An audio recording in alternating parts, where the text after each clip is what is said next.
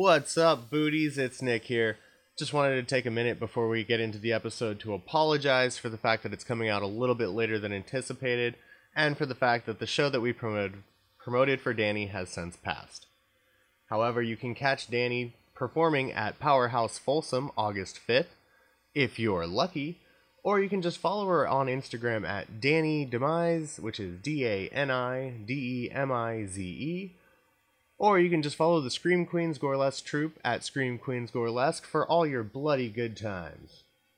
I would also like to apologize for those watching the video because towards the end of the video we had some technical difficulties. Lost a camera, then another camera, and pretty sure I'm just haunted. There was a lot of crazy shit, so check that out, stay tuned. Other than that, hope you enjoy the episode, hope you enjoy Dani, and remember, be careful out there, because you never know when you might get dabbed to death. I feel kind of like God. And then this man with the devil on his hand came and took the hat. Free Britney. Free Britney.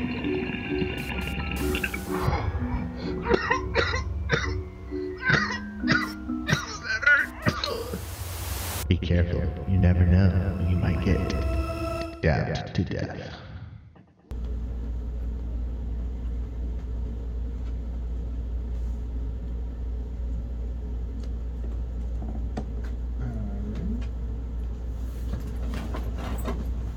Oh my god, I just realized that's Ghostface. Yeah, I actually just got that. Oh my god, I love Ghostface.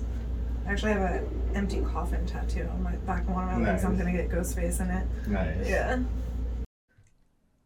I actually I have another shirt that's Ghostface and it says "Call Me." Oh, Yeah. hell yeah. Yeah. Yeah, we've been addicted to this app called Temu.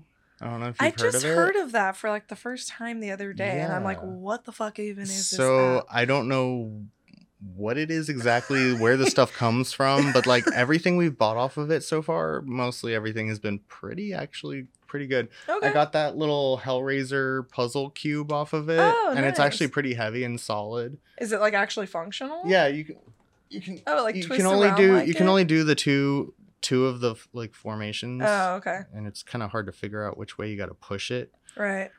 But I mean, it works. Yeah. It's not like this Eventually. is plastic Oh, junky. there we go. Yeah. Oh, that's pretty fucking cool. Yeah, and then you can just slide it back into the normal cube, and then like feel Hell how heavy yeah. that is. Oh, wow. Yeah, and it had a little stand somewhere. That's I just got don't some know. weight to I don't it. know what happened to it. Yeah. But yeah, so like I got that. I got the ghost faced rug. I'm gonna need Ghostface right now. Whole bunch of stuff, and everything's super cheap, like really cheap. Huh. I got Probably five shirts and 3 pairs of pants for $100. Damn. Yeah. In this economy. Right. All right. I'll just run the intro real quick. Hey, all you voodoods and voodolls and all you voodies in between. As always, I am Nick Nobody Savage, and you are listening to Dab to Death. If you are watching on YouTube, then you have noticed that I am joined in the studio by a very special guest. And if you are listening to the audio only, allow me to introduce Dani Demize. Hi. So, how you doing? I'm good. Chilling with this cool cat. Right. She We're decided to apparently be best friends she now. decided to be a part of the show. If I try to stop petting her, she's like, what are you doing? Right. Yeah, she gets offended. Yeah. She gets really offended. I'm doing good, though. Yeah, I'm doing good. nice. Surviving this heat wave. Oh, it's brutal. Brutal outside. Yeah. I mean, even in here it's a little warm. Feels pretty good. Yeah. Yeah. All right. So, a little background. Dani is a performance artist, burlesque dancer, one of the members of, and current stage manager for the Scream Queens Gorlesque troupe, and also love horror events in general, right? Yes. Yes. All Nice. the performance aspect of love horror events. Nice. Yeah. If anybody is not from the Sacramento area, basically the Scream Queens are Northern California's horror-based burlesque, drag, and variety show troupe. And I can personally attest to the fact that their shows are always a bloody good time. Are there any events coming up that you would like to promote while we're on the topic? Yeah. This will be coming out Friday, so it'll be right before. Okay, so then Saturday, July 22nd, Is it the 22nd? I don't even know what day it is anymore. Yeah, we have Scream Queens Gorlesque presents Freak Show Cabaret. So it is a dark circus themed show. And so we'll have obviously our normal Gorlesque, drag. We have pole, we have comedy, and we even have some sideshow coming out. Nice. Yeah. Nice. Okay. Cool. Very excited for it. It's going to be a fucked up show. Looking forward to it. Yeah. Can I swear? Oh yeah, definitely. Definitely. It's when we talk about the topics we talk about on this show, you have to swear sometimes because it's all fucked up. Yeah. Yeah. So, just a few little questions. So when did you first start performing in general, let alone with the Scream Queens? So I kind of fell into this, surprisingly enough. From when I was a kid, I always loved watching performances. I always knew that, like, in some aspect, I wanted to do something creative. I just didn't know what.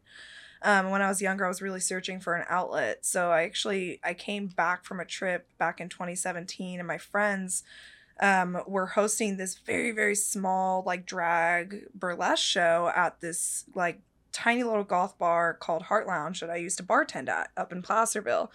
And they were like, hey, we're starting to do more of our shows. Like, do you want to be our stage kitten? And I was like, sure.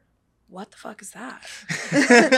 And they're like, oh, you basically just, like, pick up the clothes from one act and, like, make sure, like, the props are set up for the next act. And I was like, oh, yeah, it's easy. I can do that. All of a sudden, I was, like, writing the set list, like, stage managing, but didn't really know I was stage managing back then. I mean, this bar was super small. Like, our capacity was, like, 45 people. It was very, very small. And I was starting to, like, kind of write acts because I was like, oh, I have an idea for this song, and I would, like, help with choreography. And so I just stage kittened and stage managed in a way for a while. Did that for, like, a year.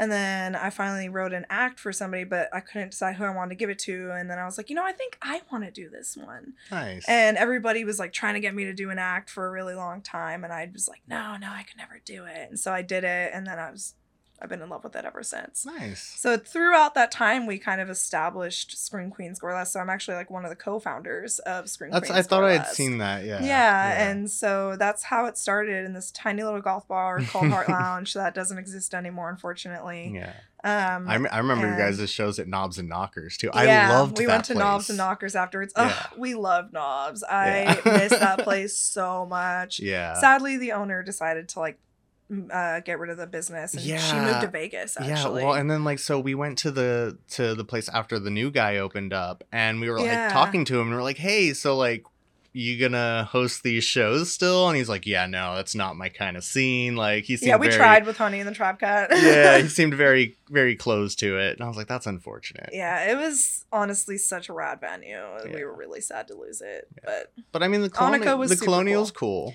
Yeah, we love the Colonial. I mean, don't get me wrong. Bar shows and theater shows, are just so different. But the Colonials are home. All of our shows are at the Colonial now, and we love it. The Colonial owners are family, essentially. Nice. We've been working with them for years, and they've got a really rad crew as well, and we all know each other and work well together. Nice. And I'm very fortunate to be there. Right on. Yeah. So when did the Scream Queens officially form? 2017. Oh wow! So like the same year, actually, so it moved pretty quick. It moved very fast. Yeah, our first, like, quote unquote Scream Queen show is actually October 2017. I want to say it was Halloween night. Oh, wow. I have the poster somewhere. I keep the posters from every single show I've ever done. So I have the very large pile. Eventually, when I have a big enough place, I want to frame all of them and, like, do something cool with it. Or just, like, wallpaper the entire wall with them. Right? Yeah. I don't want to write them, though. Some of them, like, I don't know if I could reprint. Yeah, because once they're wallpapered, that's permanent. Yeah, and I don't have the files for them anymore, some of those. But, yeah, so since 2017, so we're about to be 6 years old. Nice. Yeah. Nice. All right. And then obviously, you got to do a show with the Boulet brothers. That's amazing. Iconic, amazing. I'm so glad I got to be there for that. Yeah. Fun fact about that. Yeah. We were actually supposed to do that show before COVID. No way. Yeah.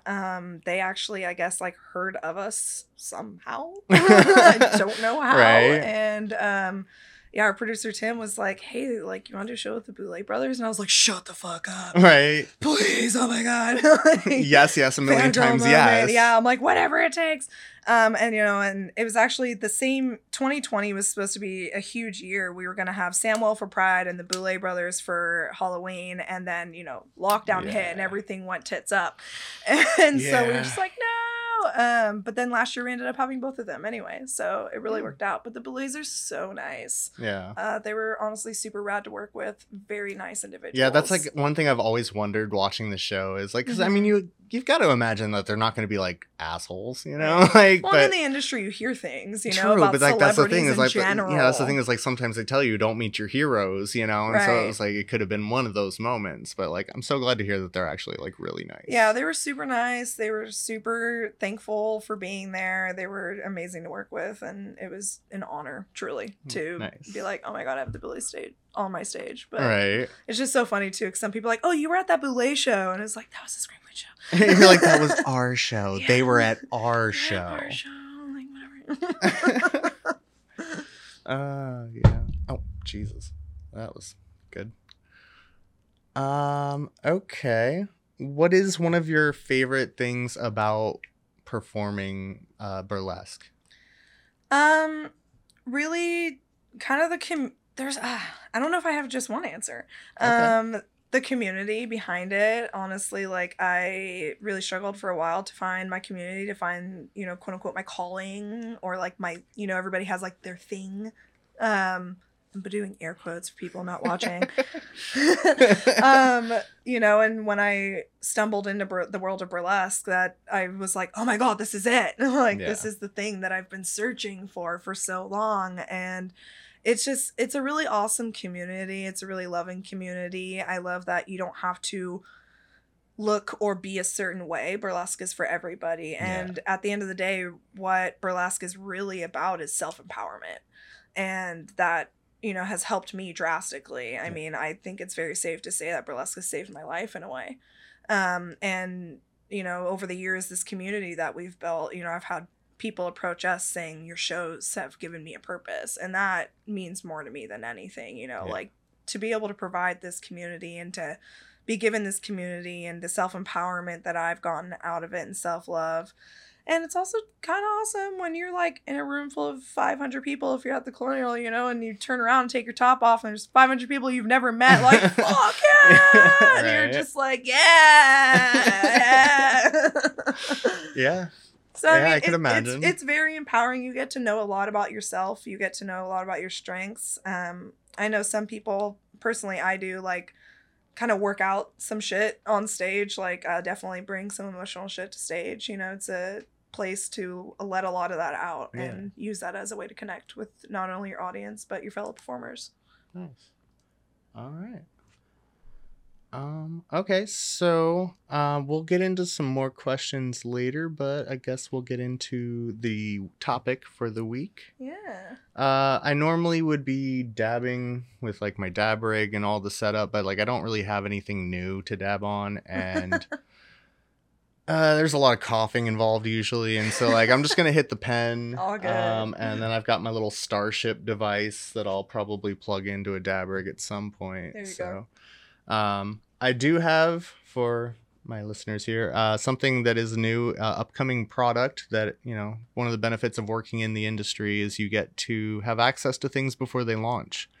So there's a new brand coming called Pure Puffs, and these are really strong, really potent cannabis cartridges, and they use botanical terps, so you get really good strong flavors. Like we have a blueberry slushy that is amazing, and then there's the watermelon mojito, which is one of my personal favorites, orange pineapple, tangy banana, and sour mango.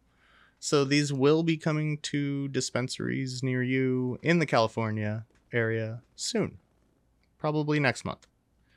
Nice. So yeah, alrighty.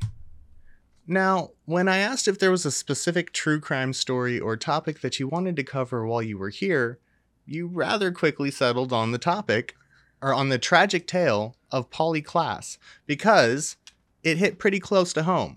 or at least to your hometown. Mm-hmm. So, why exactly, what drew you to this besides it being a hometown story? Well, Klaas, for those who don't know, happened in Petaluma, California, out in the Bay Area. And that's actually the town I grew up in. And growing up in Petaluma, that was just something everybody knew. It was ingrained in your childhood. It was like talked about in school. It was talked about in the community. It was just kind of, in a way, a dark looming like tragedy that the community really came together on, but it also changed the community of Petaluma. I mean, Petaluma is a very, well, I shouldn't say like now, but like back when I was growing up, it was a small cow town, I mean, it's a farmer town. It's still to this day our claim to fame is the egg capital of the world. Fun fact. I mean, Google it. It's a thing. Gilroy has garlic, so yeah. I I don't know. I couldn't live there. I couldn't smell that all day. But it was a cow town back in the day. Now it's industrialized and whatever, and people retire there, and prices are spiking. Yada yada yada. But it was just it really rocked the community, and it changed this from changed from a community that probably didn't lock their doors so much. I mean, Klaas happened almost a full year before I was even born. But it's definitely not a community where like, oh, you gotta put bars on your windows, like it's a safe small town. And, growing up, it was always, did you lock your door? Like, put a stick in the window so nobody can break in. I remember that. If you have the sliding doors, you gotta have like a broom or something. And it's still a thing. It's something that I still do today. I mean, I live in Folsom, which is not a bad area by means, but I'm still like, is there a towel in the window? Make sure you put that stick. Did you double lock it? Well, and then I mean, especially if you're into true crime, then your mind is on murder quite often, and you're just you know what? We should make sure all the doors, windows are locked and barred, and I mean, no matter where you live, like, people are sketch. True. Yeah.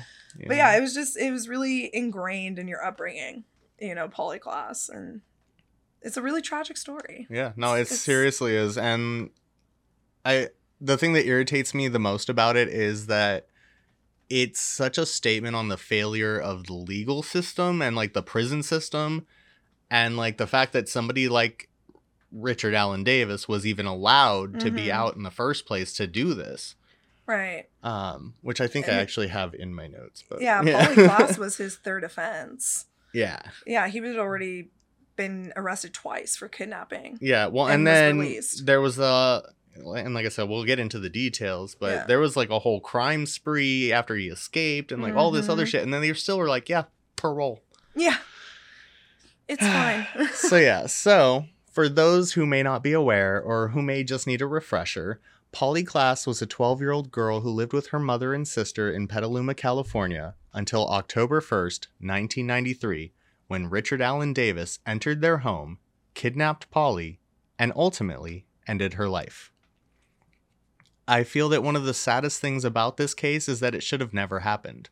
Because in my opinion, Richard Allen Davis should never have been free to commit such a crime in the first place. And we're going to get into his past offenses. So on September 24th, 1976, at 22 years old, Richard Allen Davis abducted 26-year-old Frances M. at knife point from the South Hayward BART station. I used to live in Hayward, Oakland. Like, I lived all around the Bay Area. So you know it. Yeah, so I know this, and I lived in Petaluma for a while. I lived in Marin, so like the whole area is super familiar. So like when you mentioned this, I was like, oh shit, Also hitting close to home. Yeah, exactly. It's like, oh shit, all right. But yeah, so kidnapped her at knife point from the South Hayward BART station as she entered her car, pushing Frances into the passenger seat and placing a paper bag containing twine behind the seat. Davis took her keys and drove off, claiming he would not hurt her and he needed to get away because someone was following him.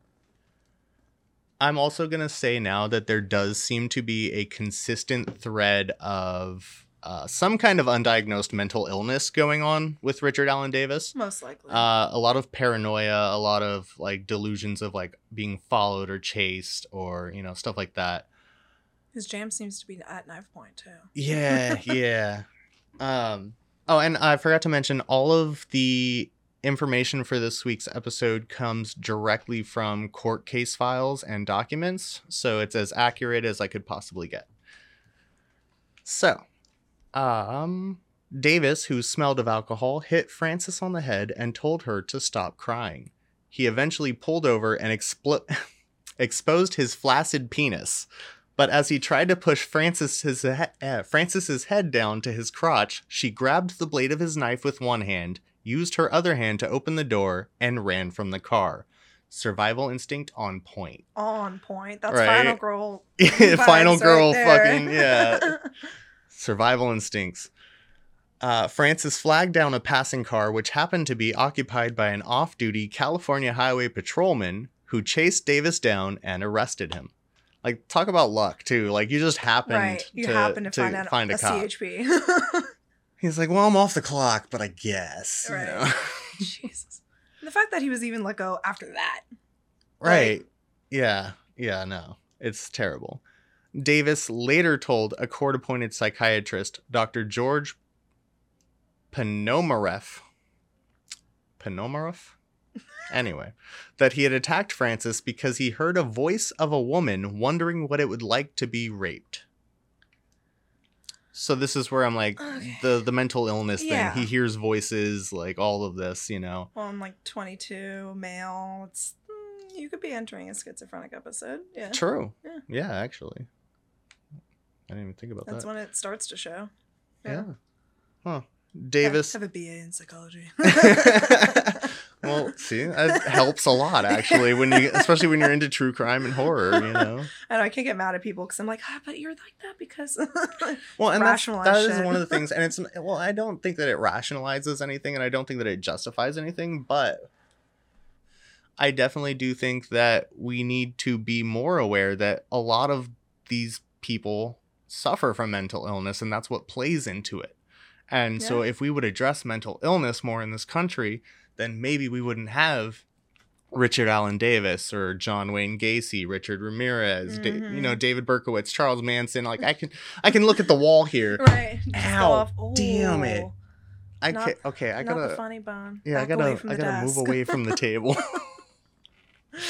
But yeah, like I just feel like this is a point for mental health awareness as well. 1000%. I mean, I work in the mental health field as my day job, so Yeah. like, we're always like, mental health matters. Like, normalize therapy. Go to therapy. Everybody needs therapy. Yeah, I need to start going back to therapy.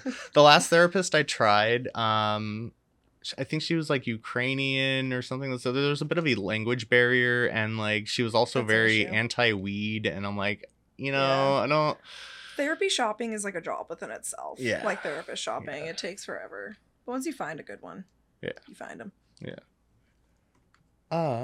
Okay, so he heard the voice, right? Davis also stated that Frances wanted it and was only protesting for the sake of appearance, which is like typical disgusting male Right. BS. Yeah. Ew. Yeah. Of course, the train wreck isn't over yet. 3 months later, in December of 1976, Davis faked a suicide attempt in order to be transferred to Napa State Hospital, where it would be easier to attempt an escape. Yeah. After making his escape, he began a days-long crime spree when, on December 16th, Davis broke into the Napa home of Marjorie Mitchell and beat her on the head with a fireplace poker while she slept. Jeez. Yeah, it gets rough. After she screamed, Davis dropped the poker and walked out of the room. Mitchell, her head bleeding, went to the bathroom to get a towel and saw him standing at the end of the hallway. Mitchell began walking towards him, but he fled. Number one, the fact that she had the courage to walk towards him after Right. that, I'm like, all right, cool. She was like, not today. she's like bleeding, just pouring blood from her head. And she's like, you, Right. come here. I would run too. Yeah. Davis later told police that he was surprised Mitchell was still alive. He said he had intended to look for her car keys, but he forgot about the keys after he hit her. Davis explained that he had hit her to relieve tension and that committing violent acts was, quote, how he relieved tension. Oof. He's quoted as saying, "It felt good. I felt glowing. We both got something out of it." Ow. That made me Ew, cringe. That literally yeah. made me cringe. That's like spine tingle right there. Yeah, so that was a quote he had said to Dr. Ponomareff. Yeah. We're just gonna do our best on that one. Yeah. I have a Davis running. he's a creep. Yeah, he definitely essentially. he's definitely a sexual predator. He's a Yeah. creep. He's just violent for no reason. Definitely not should be out on the streets for any No. reason. Like, if anything, he should be in a mental health care facility, like getting treatment or anything Yeah. like that. But he should definitely have been in prison still. Yeah. Well, and again, this is the 70s. True. So- I mean, the heyday, the golden age of Right. crime. But I mean, look at what 10 years ago, what mental health awareness looked like compared to today. You know, I mean, think about Also 50, true. 60 years ago. Oh, God. And it's so weird to Jesus. think that that's 50, 60 years ago now. The Like- 90s were 10 years ago. No, I don't Yeah, get it. that's how I feel. I'm stuck in the 90s. I'm wearing a freaking All Real Monsters shirt, you know? Like, but yeah, no, it's weird to think that it was that long ago. I just got a 90s cartoon tattoo last weekend. Nice. It's very itchy right now. Which cartoon? Oh, I got him from the Powerpuff Girls. Oh I don't my think you can, God, see it yes. the way that I'm sitting, but Oh my God, yes, that's great.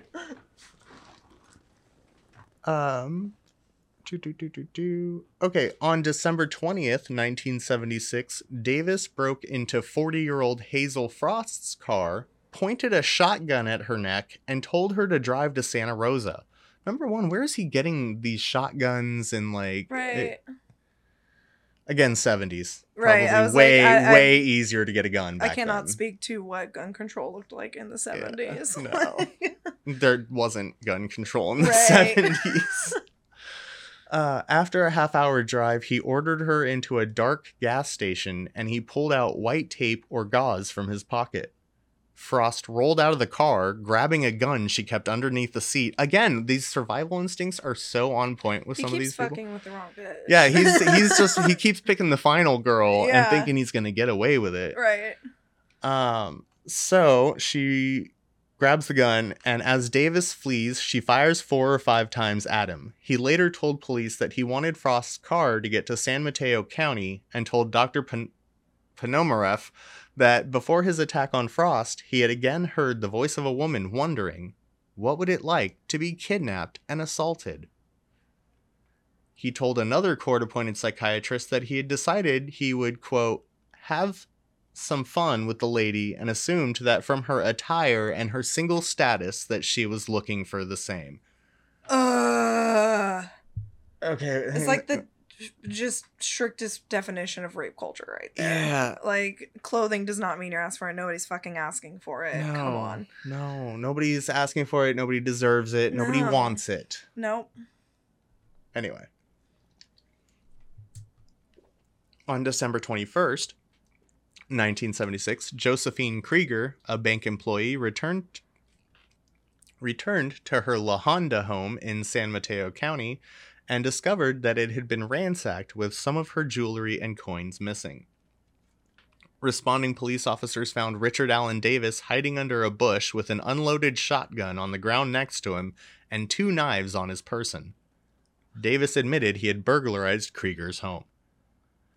So, was the shotgun even loaded the first time when he tried to... You just walk around with a fucking empty Right? gun. Like, And then, like, I so mean, when to Chick be had fair, a... When if somebody points a gun at me, I'm not gonna be like, hold on, let me check Right. if that's loaded. I'll be like, okay. that ain't loaded. Right. You ain't gonna do it. Right. I'm not gonna, like, I'm not trying to find flaunt out. death in that way, man. Yeah. I mean, I've had impulsive thoughts before, but no. Anyway. He explained that he had intended to wait for the residents to return home, at which time he planned to tie them up and steal their car, but that he gave up on the plan when more people than he expected came home. I was about to say, like, how many people are you waiting for? Right. He's like, I just need like a good 2 people. Just Like, just a I could solid take 'em. couple. I'll take Right. 2 people, tie them up, steal their car. Right. Oh, there's 3 people? I gotta go. Fuck him out. It sounds like it's all very randomized. Like, he's definitely not, like, there's stalking people. Yeah, to there's find out no, what's I don't going think there, I on. think it's very much crimes of opportunity for him. It's just like, oh, hey, I'm here and I want this car. So he just left with the shotgun for the day and he's walking around the neighborhood like, yeah, that house looks cool. Yeah, basically. Yeah, and then like Richard Ramirez was super random like that too. Like there was Yeah. no method. There was no like, It wasn't like stalking his Yeah. victims to like learn their routine or which is anything ironic like that. because he was called the Night Stalker. Right. Davis later also told Dr. The doctor. He told the doctor that he thought there were people Call him inside Dr. P. Yeah, Dr. P. He told Dr. P that he thought there were people inside the Krieger home who wanted to be tied up. Oh. I mean, you could at least ask him first. Consent's a thing. Yeah, consent is sexy, you know? Yeah. And mandatory, you know? Yeah. Davis told a court-appointed psychiatrist that he masturbates twice daily while thinking of the female victims of his past crimes and that he imagines tying them up. Again, not somebody that should be roaming the streets of anywhere for any reason. We, at this point, are far beyond, like, 3 strikes. Yeah, I feel like at this point they should just put him away. Right. Just never let him out. Dude's got issues. Somebody get him help. Yeah. Yeah. Yet, despite this crime spree and his clear pattern of violent and sexually aggressive behavior, Richard Allen Davis was paroled on June 27th, 1993. In early July 1993, Davis gained admission into the Turning Point shelter in San Mateo. For a second, I thought this was Turning Point, which is like the drug treatment program in the Bay Area. There's also a Turning Point in Sacramento, and there used to be a Tahoe Turning Point. Oh, really? Yeah. Okay. Yeah. Well, because like I don't know if they're all connected, but well, this one says it's a transitional housing facility for the homeless, whereas like I know it's the same services the Sacramento one does. And yeah, I know that the one in therapy. San Francisco was like super intense. Right. Like I remember because I was in Walden House out there. Oh, okay. And so there was a guy that was in Turning Point, and he was like, dude, that place tears you apart. Oh, shit. Like, there's this thing they do where, like, they put a chair in the middle of the circle of people, and then, like, you sit in that chair, like, if you fucked up or something, and, like, they just tear into you and berate you and, like, tell you everything that's wrong with you, because their whole concept is, like, you have to break these people down as a person before you can build them back up. Yeah. It's... not the proper therapeutic approach by any means, but okay. Yeah. Again, 90s. Actually, this was 2009, 2010. Oh, fuck. Yeah. But apparently this is just a homeless shelter. While at Turning Point, he initially worked at a precision sheet metal company and later as a painter. On the weekend of August 21st to 23rd, Davis took a bus to visit his sister and brother-in-law, Darlene and Richard Schwann, who lived on the Coyote Valley Indian Reservation in Ukiah. The bus stopped at a depot in Petaluma near Walnut Park and Wickersham Park. Wickersham Pack or Park? It says Pack, but I think I don't think there's... Oh, no, Wickersham Park. Yeah, they're like 2 blocks away from each other. Which were frequented by transients and drug users. Still a fact. This is when Davis first starts to appear in Petaluma. That same weekend, Davis bought Richard Schwann's 1979 Ford Pinto hatchback, after which he quit his job. He used the car to make several trips to Ukiah to visit the Schwanns from September through November 1993. At least 4 witnesses saw Davis loitering around Walnut Park and Wickersham Park in Petaluma during August and September of 1993. He stood out because of his disheveled appearance, his yellow headband, his heavily tattooed arms, public drinking, and his peppered gray hair and beard. So definitely a noticeable guy. Yeah, not your... Back then, not I your also typical guy in Petaluma. just picture like this like super dirty greasy yellow headband that like he never takes off, and then like he's just got like this gross hair that like ugh. Like it used to be bright yellow, but now it's kind of dingy. Yeah, it's just like, and then just like everything about him is dingy. Like, yeah, it's just a good way to describe. Well, I mean, his him. court pictures don't look too great. So Yeah, no, definitely, he was not a great looking guy. He just looked disheveled and he looked like a hot mess. But yeah. He was a hot mess. I guess prison will do that to you. Yeah. On either September 30th or October 1st, 1993, Davis entered the Seductions adult store in Ukiah and bought a blue Rough Rider condom that the proprietor, Jeanette Turner, was pretty sure was studded or ribbed. Seems random now, but this will come into play later in the story and during the trial. Mm-hmm. Now that we have laid the background of what kind of a piece of work that Richard Allen Davis was, let's talk about the night that poor little Polly Klaas was taken from her home. This is such a heavy story. I know, it's so intense. I was like, damn, I picked a depressing as fuck topic. I was just like, that's the one, I know that, like, right? well. And that's why I always like to ask people if there's a topic that they really want to cover, because that's when I get to hear, other perspectives of a case that somebody's like really, knowledgeable about or passionate about. Well, it was a really influential case and yeah. so many facets, really. Yeah. People, and I think that like a lot of people don't really even know about it. Right, and that's we had discussed that, where it was like, I'm sure if you mentioned the name to most people now, they wouldn't know who you were talking about. Oh yeah. I mean, unless they damn near 30 years ago now. Yeah, exactly, and that's God, so weird. I know. Been dealing a lot with like age crisis lately, where you're just like, oh my God, I was born in the last century. Yeah. Yeah. I work with kids and they're like, oh, you were born in the 1900s. Right. I'm oh like, my God. Fuck you. The end of the 1900s. Yeah, okay. I'm like, don't talk to me like that. I am your elder. That's like, I always claim to be a 90s kid, even though I was born in 89, because like I was born in October of 89. So it's like as close to the end as the... You're on the cusp. Yeah, I'm a cusp. There we go. I'm a 90s baby cusp. All right. I was born in the 90s. So Yeah. I'm like, 90s baby is fine. Yeah. Well, and then like that's how I always say is like, all right, well, I was born in the 80s, but the 90s raised me, Yep. So, yep. yeah. Okay. Eve Nickel lived with her daughters, 12-year-old Polly Klaas and 6-year-old Annie, in a small 3-bedroom house in Petaluma near Walnut Park and Wickersham Park. On Friday, October 1st, 1943, Polly had a slumber party at her home with 2 classmates, 12-year-old Katie M. and Jillian P. Jillian, my bad.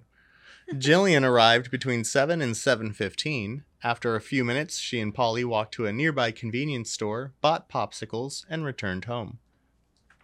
Their walk took them past Wickersham Park.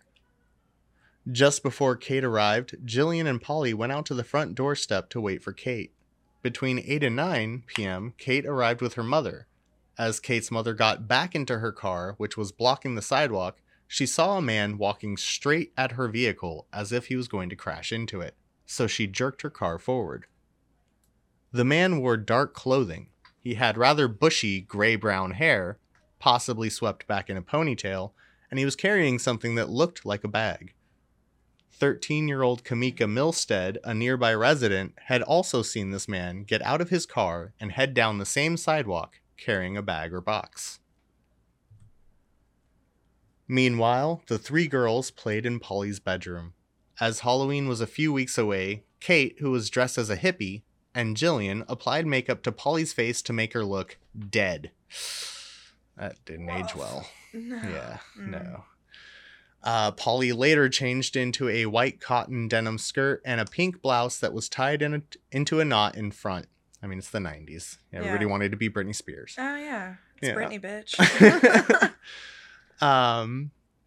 And removed most of the makeup. Around 10 p.m., Nickel told the girls not to stay up too late and to keep the noise down as she and Annie were going to bed. Nichols went to her bedroom, which was separated from Polly's bedroom by a bathroom and another bedroom. She read in bed for a few minutes with Annie next to her, and she and Annie then fell asleep. There are a few articles that say that the mom might have taken some sleeping medication or prescription pills that might have prevented her from waking up. But I don't really feel like this is... I mean, granted, you probably shouldn't take sleeping medication when you're having a sleepover with other people's kids in your house. That's valid. But I also feel like there's no guarantee that even if she hadn't taken those pills, she would have heard anything. Some people are just deep sleepers. I slept through a really big earthquake when I was Yep. a little baby. I slept through a tornado when I was a kid. I slept through a 5.6 earthquake. Yeah, Like, yeah. I sleep like the dead. Yeah. That's why I'm like, gotta make sure my shit's locked. Right. So I Exactly. It's like somebody I broke into won't my know house, somebody's I coming to wouldn't kill hear me. it. Also, my neighbors are stupid loud, so I would just be like, oh, it's the neighbor. Yeah. Yeah. So yeah, where was I? Right. So the pills things. Okay, so from 10 p.m. to 10:30, the girls played board games and video games. Around the same time, nearby resident Talia Miller was returning from a movie with her uncle. As her uncle was about to drop her off, Talia saw a man carrying a duffel bag and walking towards her house. Because Talia was leery of the homeless people, she asked her uncle to wait until the, quote, scary-looking man passed the car. Mm. As he passed, he looked into the car and slid his hand over his face as if to conceal it. The man was wearing dark clothing. He had combed back, collar-length, dark hair, and a gray patched beard. Around this same time, Sean Bush, Aaron Thomas, and Thomas's girlfriend were watching a movie in Thomas's granny unit behind Polly's home.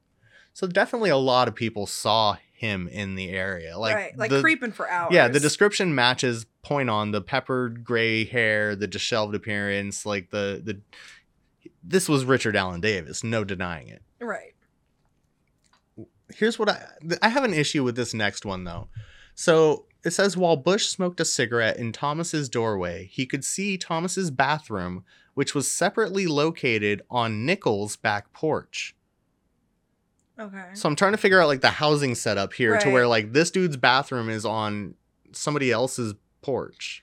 Well, like the property, because I mean, Klaas's house was on 4th Street, and the properties, they're old homes over there. A lot of that neighborhood's like old Victorian homes, Yeah. old craftsmen, you know, a lot of them have grand units, and like Okay. typically they're all just kind of intertwined, and like the property lines are weird. Okay. Yeah. Okay. I know So the that makes neighborhood a well. little more sense Yeah, too. it's one of those just like old neighborhoods, you know, where it was probably back in the day, because I mean, Petaluma has a river that runs through it, you know, it was probably a mining area at some Yeah. point, and you know, a lot of things have come through there, so I'm sure True. at some point it was just like houses for employees or slaves or God knows what.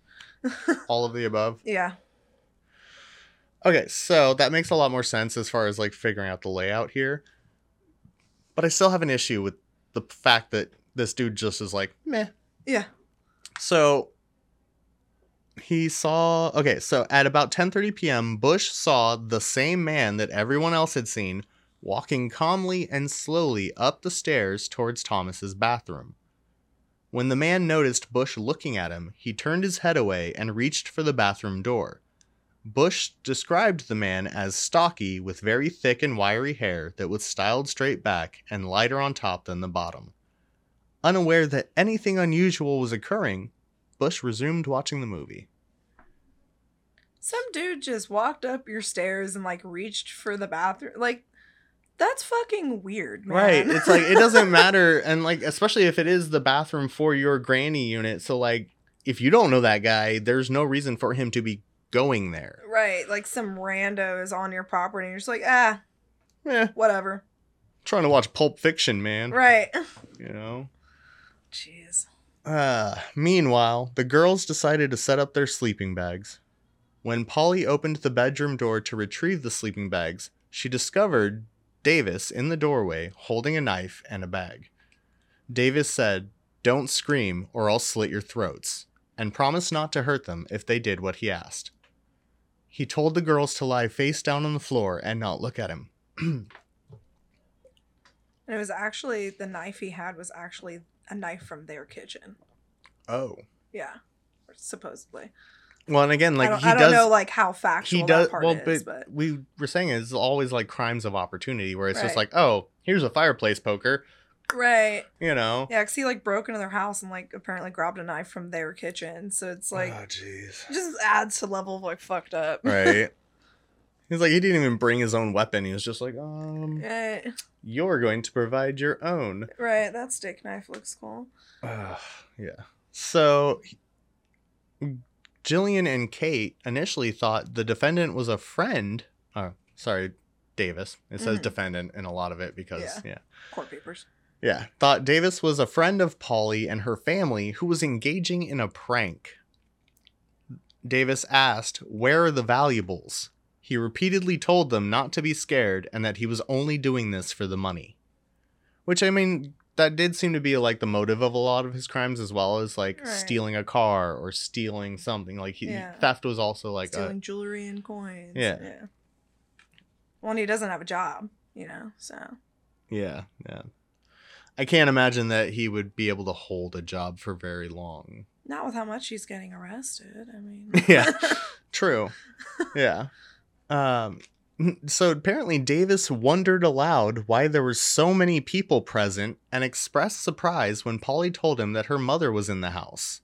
So it almost sounds like he had been kind of casing the place, over time, because how would he know who's supposed to be in the house? How many people are supposed to be there? Like fact they had a pretty big house. Like it wasn't a small little dinky thing. Yeah, so then why would you be surprised there's more people in the house? Right, it's a big place. Man. Right. He's like, there should only be 2 people here. Doesn't make sense. No, I mean, a lot of what he does and says does not make any sense, though. There's zero logic. Yeah. Polly said that there was money in her jewelry box and asked him not to hurt her mother and sister. Davis was calm at first, but he sounded more frantic as events unfolded. All 3 girls lay down in a row on Polly's bedroom floor, and Davis tied their hands using a silky cloth. Cords cut from Polly's Nintendo machine, and a strap from Polly's leather purse. So again, things that are on hand. Yeah. He also gagged them with silky cloths. He removed the cases from pillows in the bedroom and placed them over the girls' heads. At that point, Jillian no longer believed it was a joke. I would have thought that a long time ago. But I mean, again, you're a 12-year-old girl. 12-year-old girl. Yeah. In the 90s. In the 90s. But, I don't know.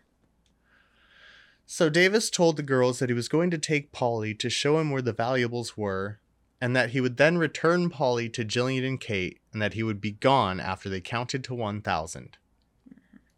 Davis then took Polly out of the room, promising he would not touch her. At that point, Davis had been in the bedroom for approximately 10 minutes. After a few minutes counting with no sign of Polly, Jillian and Kate freed themselves, went to Nichols' bedroom, and told her what had happened. After they all unsuccessfully searched for Polly around the house, Eve Nichols called 911 around 11 p.m. Nichols did not find any personal property missing from the home, but a pair of red leggings was later discovered missing from a chest of drawers in the bedroom. So this kind of invalidates his claim that he was doing it for valuables. Right. Because nothing was missing from the home. Right. Or he just got so freaked out. He's like, no, I'm kidnapping a kid. Who knows? But his motives were definitely twisted and fucked. Yeah. It's like whatever mental illness he had. So it's like schizophrenia mixed with some ADHD. Right. He's just like, I'm here to rob you. No, wait, I'm here to kidnap you. No, wait, I'm here to kill you. Right. Maybe we're going to do all of it. Shit, you don't have any jewelry. I'm out. Oh, God. I mean, if he'd only left, that would have been like the best case scenario. Right. Like, why are you taking this child if you're trying to rob him? Yeah. Like, robbery to kidnapping's quite the fucking jump. It's a jump. It's a serious jump. Yeah. You went from 0 to 60 real quick. Like, yeah. You're like, oh, I'm here for cash and jewelry. I'm just going to kidnap you instead. Like, what was going through his head? I mean, will anybody ever know? Who knows? No. That same night, police would actually have an encounter with Richard Allen Davis. And by this point, Polly Klaas was not with him. Dana Jaffe lived with her 12-year-old daughter on a 192-acre parcel in Sonoma County between Santa Rosa and Sonoma, on a rural hillside past the end of Pythian Road. Mm-hmm. Number one, let's talk about 192 acres. It's a lot of fucking That property. is a lot of fucking property. And, like, I don't think some people realize how much property that is, because, like, I lived on a house with a half-acre yard, and I thought that was a huge yard. Right. I mean, that is a pretty big yard. Like, I mean, an acre's, roughly the size of a football field. Yeah, so it's like, 192 acres. Yeah. That's a lot of property. And, like, Pythian Road out in Santa Rosa is, like, the cut. Yeah. It's, like, really deep out there. Like, you're in the middle of nowhere. Yeah. Yeah. So there's no reason to be out there unless you live out there. Yeah. Really. Especially it's nighttime. It's not like you're going especially for in the middle of the a night. scenic drive. Yeah. So, from its intersection with State Highway 12, Pythian Road proceeds northward. At its end is a series of steep curving and narrow private roads, one of which leads to Jaffe's home. No trespassing signs were clearly posted on the private road leading to Jaffe's property, and her house was several hundred yards past the gate. About 10:45 or 11 p.m. on October 1st, 1993, Jaffe arrived home from work and relieved her babysitter, Shannon Lynch. At about 11:15 or 11:20 p.m., Lynch began driving away from the Jaffe residence, and while still behind the gate, she saw Davis's Ford Pinto wedged against an embankment and stuck in a ditch, with Davis hunched over the rear bumper. As she drove up, Davis appeared surprised to see someone else on the darkened road. Lynch stopped her car, and Davis approached. He had bad breath and body odor, with leaves embedded in his hair as if he had been caught in the brush, and he was wearing a dark-colored, long-sleeved sweatshirt that was inside out.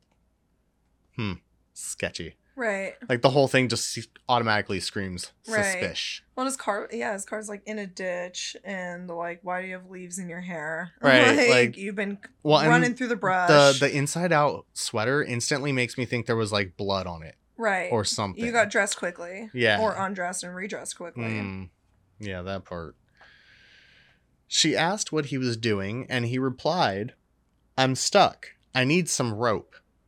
When Lynch called... The car's in a ditch. I mean, I guess a Pinto's not that big, but... I mean, true. I feel like a Pinto, you probably just like yank it out. Yeah. Like those movies where you just see the guy just like push it up and just right. Like, pick up the thing from under the car. You know. Oh my god. When Lynch called Davis illiterate for not obeying the private road signs, he placed his hand on her window, told her to get out of her car, and demanded to know what's up the road. Lynch remained in her car and told him there were people up the road who would call the police. She then drove off. Frightened and upset, Lynch quickly drove to the nearest payphone because remember, this is 1993. You can't just call her on your cell phone. Right. Nobody had a cell phone. Drove to the nearest payphone and at 11:24 p.m. called Jaffe, urging her to call the police about a scary guy on her hill. Concerned about being alone with her young daughter, Jaffe dressed and got into her car with her daughter. As they drove down their private road, they saw Davis's car, but saw no one on the road. Jaffe drove to a payphone and called the police at 11:46 p.m. Some 15 minutes later, Sonoma County Sheriff's deputies Mike Rankin and Thomas Howard arrived in separate cars and met Jaffe at the intersection of Pythian Road and Highway 12. Because the Sonoma County Sheriff's Department used different radio frequencies, deputies Rankin and Howard were unaware of Polly's abduction.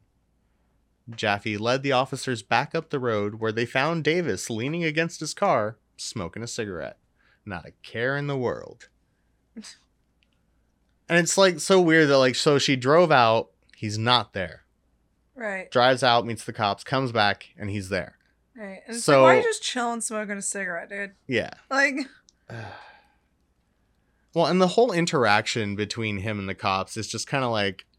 Oh, God. It's painful. Yeah. It's painful. Like, there's so many signs. Yeah, so many things that are wrong with it. So many things that the cops should have asked about or looked into. They should have at least ran his fucking name. They did. They actually ran him, and he came up clear. No warrants, no anything. But he was on parole. Right. And, like, but, like, they ran him, and nothing came up, and that's why they were just like, they just did, like, a field interrogation report and submitted that, and, like, that was it. But, like, he's sitting there brushing, like, twigs and leaves and shit in his hair. They said it was, like, a really cool night. I mean, it's October in the Bay Area. Yeah. It's nice and cool at night. And, like, he's sweating profusely. Like, He's like not coherent. He's dirty, sweaty. Right. And he Yeah. actually had an open container of alcohol in the car, which was the only violation they saw. But because he wasn't actively driving, they just made him dump it out. And then like he dumped it out in front of them, and they were like, all right, get the fuck out of here. Like, so much. Well, and like, again, a running theme back then, especially with the police, was like they just didn't think to follow through on some of these things, or to Right. like to do the digging, or the, you know, there was plenty of times where Ramirez should have been caught, and there's plenty of times where fucking Bundy should have been caught. Yep. And like there's all these times where it's like they had interactions with the police at really, really prime moments that could have been crucial to stopping them. I Yeah. think even Dahmer, like there was multiple times where Dahmer should have been caught. And they just let him Like go. what was like the 16-year-old kid or the 14-year-old kid where he's like, oh no, this is my 19-year-old boyfriend. Right. Like, And they clearly were just like, that is a child. they were just like, we just don't want to deal with it because like they're gay. yeah. Oh, gay. It's Yeah. the gay thing. Yeah, so stupid. Okay, so Jaffe told Davis he was on posted private property. Davis acknowledged the signs, but claimed that he had tried to turn and become stuck in the ditch. Leaves, twigs, and other debris were in his hair and clinging to his socks. Okay, that's also super you've sketchy. been up in it. You were all up in the woods doing something. Yeah, just like trying to get your car out. Yeah, and he was wearing a yellow and blue striped, long-sleeved button-down shirt, so he's lost the sweater by this point. Right. Jaffe told him the officers would help him, and she went home. Deputies Howard and Rankin spoke to Davis, who smelled of alcohol and appeared to be sweating profusely.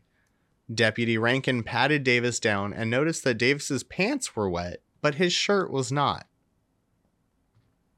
Again, red flag. Like, what's going on here? Like, He's just standing here waving the red flags, and they're just Right. like, oh, he's doing a ribbon dance. Right. Oh, wow. He's doing a fan dance for us. It's really cool. Oh, man. So, Davis asked the officers, what the fuck are you guys doing here? And Rankin explained that the property owner wanted him removed for trespassing. Davis claimed he was passing through the area from Oakland on the way to see a relative in Redwood Valley and had pulled off road to do some sightseeing. At 11:30 11:30 at at night, and you're in the cut on the 12, which, like, Highway 12 is off. Like, I mean, it intersects with 101, but the section that he's at is not necessarily like a rock and a skip, you Yeah. know? Like, ugh. He claimed that he had tried placing dirt or brush under his car's wheels to get traction. The deputies, however, saw very little indication of any dirt or other debris placed under the wheels. Deputy Rankin ran a check of defendant's license plate, but he transposed some of the numbers and did not notice that the car was not registered to Davis. Davis said he was not on parole and had never been to prison. Liar. Liar. You damn dirty liar. For real. Although the defendant smelled of alcohol, Deputy Howard did not think that he was intoxicated based on the deputy's observations of Davis's pupils, balance, and speech. During a consent search of Davis's Pinto, the deputies found a paper bag on the floorboard with 3 or 4 unopened Budweiser beer cans, as well as 2 bags containing clothes, some of which appeared to be torn. Weird. See, I thought the containers were open. I guess Well, they were unopened. As the 2 deputies discussed ways to free Davis's car and made unsuccessful attempts to the effect, Davis became more relaxed. At one point, Davis opened a can of beer and began drinking it, but Deputy Rankin told him to pour it out. Help me get my car out so I can drive away. Also, let me chug this beer in front of you. Yeah, let me Like, drink this what? beer so I can get in my car and drive away. There's zero logic in any of He's his like, so you approach, weren't truly. gonna get me for the DUI, but now you can. Right. After borrowing a chain from the property owner, Jaffe, the 2 deputies pulled Davis's car off of the embankment and out of the ditch. While Deputy Howard returned Jaffe's chain, Deputy Rankin escorted Rankin escorted Davis as he drove down Pythian Road to Highway 12. When both deputies drove onto Highway 12 from Pythian Road, they saw Davis parked near the intersection. At 12:46 a.m. on Saturday, October 2nd, 1993, deputies cleared the incident with dispatch. Like, just so much right there. Yeah. And I get, like, from what I know, they, the deputies were also trying to get Gaffey to press charges for trespassing, but she was like, nah, I just don't want anything to do with it. Just get him the fuck out. Yeah, just get him out of here. Like, essentially, it's probably not exactly what she said, but, but, like, they were even pushing for her to, like, press charges. Like, dude, this dude's on your property, Yeah. But, like, she's like, nah. That, again, like, another incident where he could have been stopped, potentially. Yeah, definitely. I mean, especially if they had thought to question him further or at least look into the surrounding area, because, like, clearly he was off of the road doing something. Right. And, like, she wasn't in the car. Yeah. So, like, he had stashed her body, supposedly in the brush nearby. Yeah. So if they had just looked around or, like, just a little deeper. So much could have been avoided. Yeah, seriously. Like, so much. Well, I think this is a good time to take a little break, ask a couple more questions that are unrelated to Moida, and then we'll get back into it. Yeah, it's a pretty heavy topic. A little bit. Okay, so obviously the Scream Queens being a horror-based kind of deal. Yeah. How long have you been a horror movie lover and aficionado? Not really super long. Like, I mean, I think people would probably assume forever, but actually when I was, like, younger, like a kid, I hated horror movies, fun fact. It was too much for me. But as I got older, I started to get really into it. The first horror movie I actually ever saw was Halloween. Okay. So I have a very deep-rooted love for Michael, because right. That was one of the first horror series I ever got into. And then I remember flipping through, movie channels back when that was more of a thing. I don't know. Some people still have cable. I think that's one of the things I miss about cable is, like, movie channels. But I was flipping through movie channels and I came across this movie and I'm like, what the fuck is this? We didn't even have, like, TV Guide back then, so I was like, had no idea what this movie was called that I was watching, but I was like, this movie's fucked up, da da da. Turns out it was House of a Thousand Corpses. I didn't know what it was called, and I just knew that, like, randomly at this time of night, this movie would come on, and I fell in love with it, and I was like, this movie is fucked up. Rob Zombie, iconic. I love that he puts his wife in everything. Right. Oh my god, I saw but this. But I mean, if my wife was Sherry Moon, I'd put her in everything right. too. I saw this this like meme, and it was like a comic strip of this like executive board meeting, and they're all sitting around talking, and they're like, "Yeah, so I'm really excited to hear about his new movie. I just really hope he doesn't put his fucking wife in it." And then the other guy goes, "Yeah, he puts her in fucking everything." Yeah, and then he comes in, and he's like, "All right, so Sherry's gonna be." Yes. Yeah. I mean, she's great. Whatever. Yeah. Haters are gonna hate. Right. I honestly have. But those were kind of my first two movies. Nice. I have honestly kind of loved everything Rob Zombie's done. Yeah, I mean, no hate on John Carpenter, but Rob Zombie's Halloween is my absolute favorite. I mean, annihilated it. Yeah. Just absolutely annihilated it. Yeah. Very disappointed with the last two Halloweens, personally. Yeah. I don't care if I get hate for that. They weren't my favorite. Yeah. I don't know. I feel like I was kind of like, Halloween Kills and Halloween Ends. Halloween Ends, yeah. Me and my last roommate went to go see Halloween Ends, and we left the theater, and we just talked shit about it for the whole, like, 20-minute drive home. We're just like, dude, it's so fucking stupid. Yeah, no, there was a lot of... It was just kind of disappointing. I don't know. It didn't have the same vibe, you know? Like, there was so many points, and Jamie Lee Curtis is the ultimate final girl, I love me some Jamie Lee, but, I don't know, it just didn't hit for me. No, Just a really especially good because like for I think what was it like a good chunk of the movie, she's not even like doing anything. She's like stuck in a hospital or some shit. she's like So it's like she's like all laid up. Right, And I'm like, so it's where's like- Jamie Lee? It's supposed to be like Jamie Lee versus Michael. yeah, You know, like this was supposed to be the final showdown. yeah. Yeah, yeah. Not my favorite one. No. Not my favorite one. But Rob Zombies was the best. But yeah, those were kind of the first two horror movies that I ever watched, and then like slowly got into it. You know, I went 80s slashers are always a jam. Nice. So like yeah. obviously I love me some Jason. I love Freddy. You know, all of that. Scream, Ghostface is like one of my favorites. It's just utterly ridiculous. Right. I have a true love for movies that are just so fucking ridiculous. Like as much as I love horror, my jam is like really shitty action movies. Like, I was about to say I will watch them Speaking on really shitty relentlessly. horror movies and like really ridiculous movies, have you ever seen The Greasy Strangler?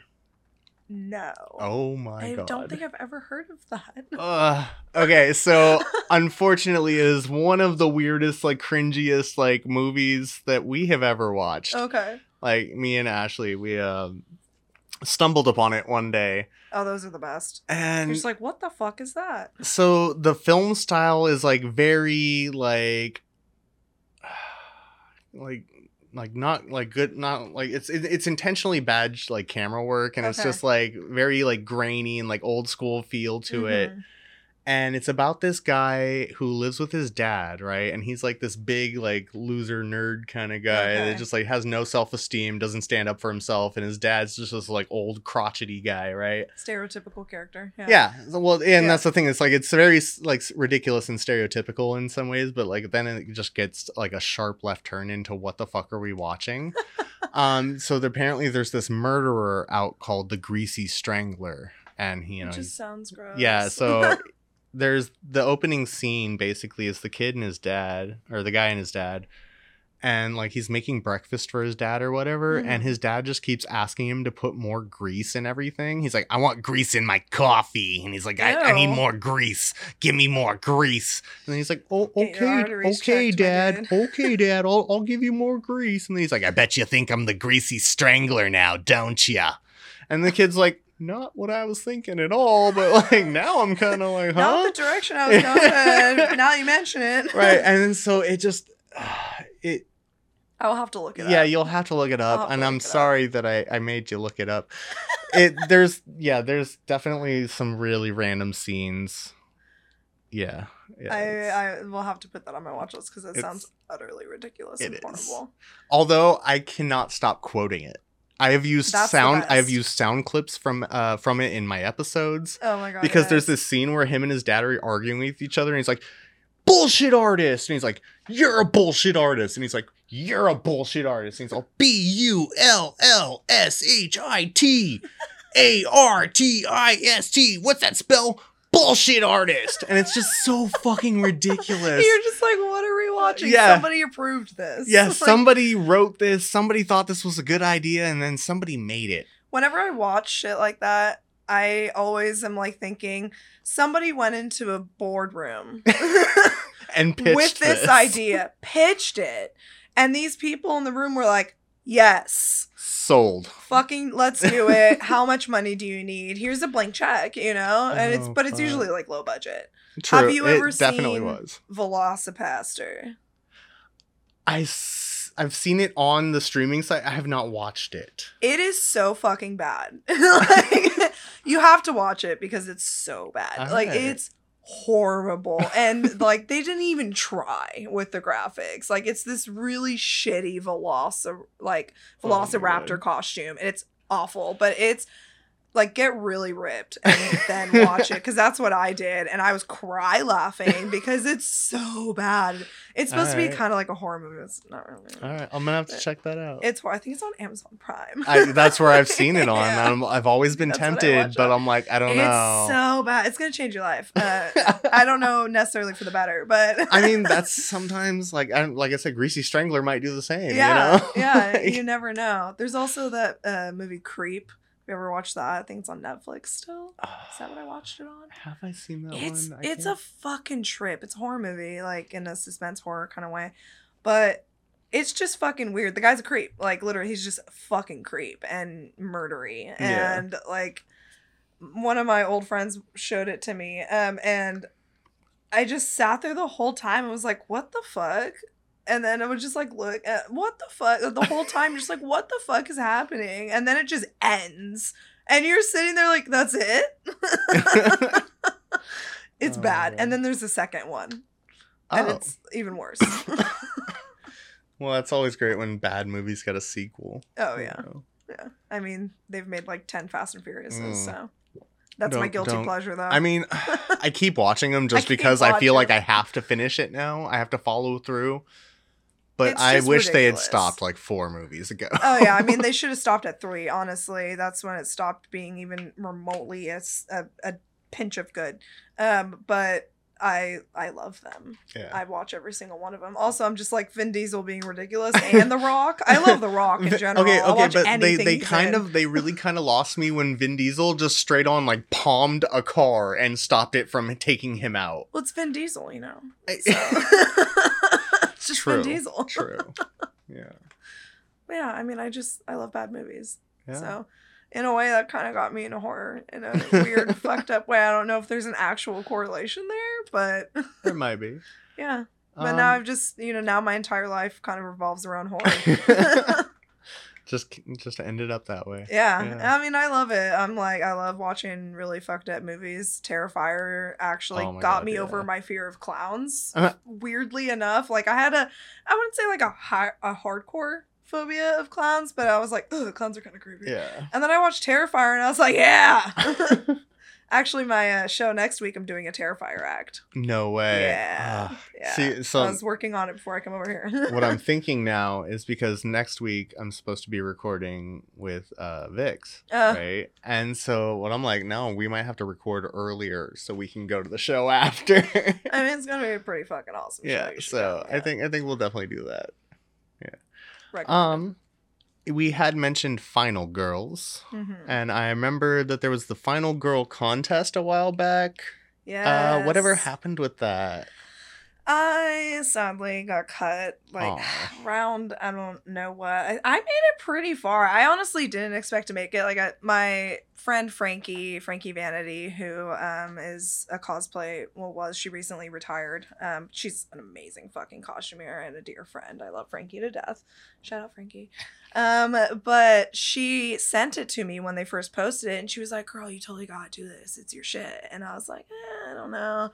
And so I started following the page, and then I was like, fuck it, why not? Yeah. So I entered. It's free to enter, so I was like, whatever. But, like, I made it kind of far, which I was surprised. I didn't think I was gonna make it that far, because I'm like, whatever, like, I don't think I'm that popular.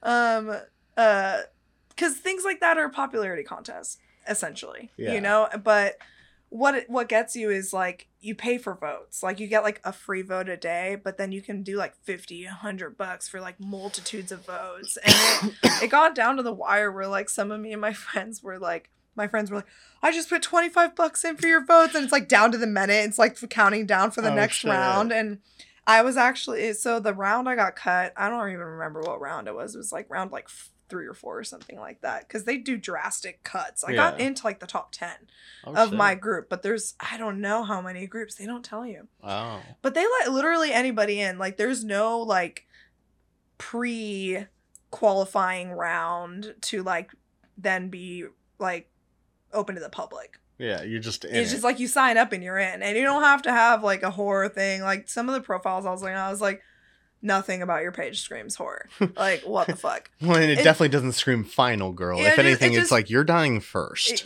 Thank you. Like, you're the white girl that's like, what was that? Right. I'll be right back, you guys. I'm gonna go by myself. I'm gonna run and trip and fall in the woods. Yeah. Bitch is always tripping. But like, yeah, so there was, it felt weird in a way. They just reopened it this year, and I applied again. Like 3 or 4 days ago. I was like, yeah, fuck it, let's see what happens this year. I don't know. I think it would be pretty awesome to do a photo shoot with Kane Hodder. So everybody go out there and vote for Dani Demize as Final Girl. I don't know when the voting Whenever voting is open, we will let you know. It'll probably I'll open keep you all like updated. a month. Yeah. I'll keep you updated. Follow me on Instagram. I'll post about it. Yeah.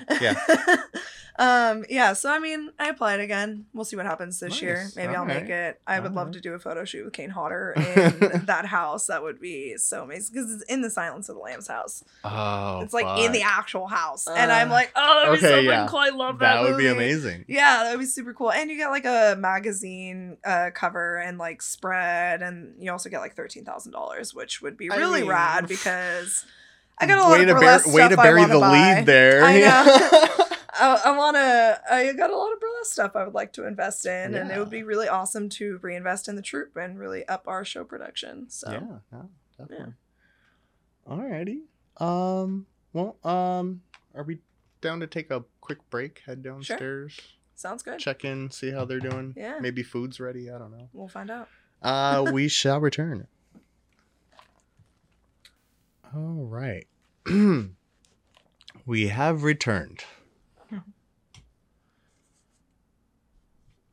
So let's see, where did we leave off?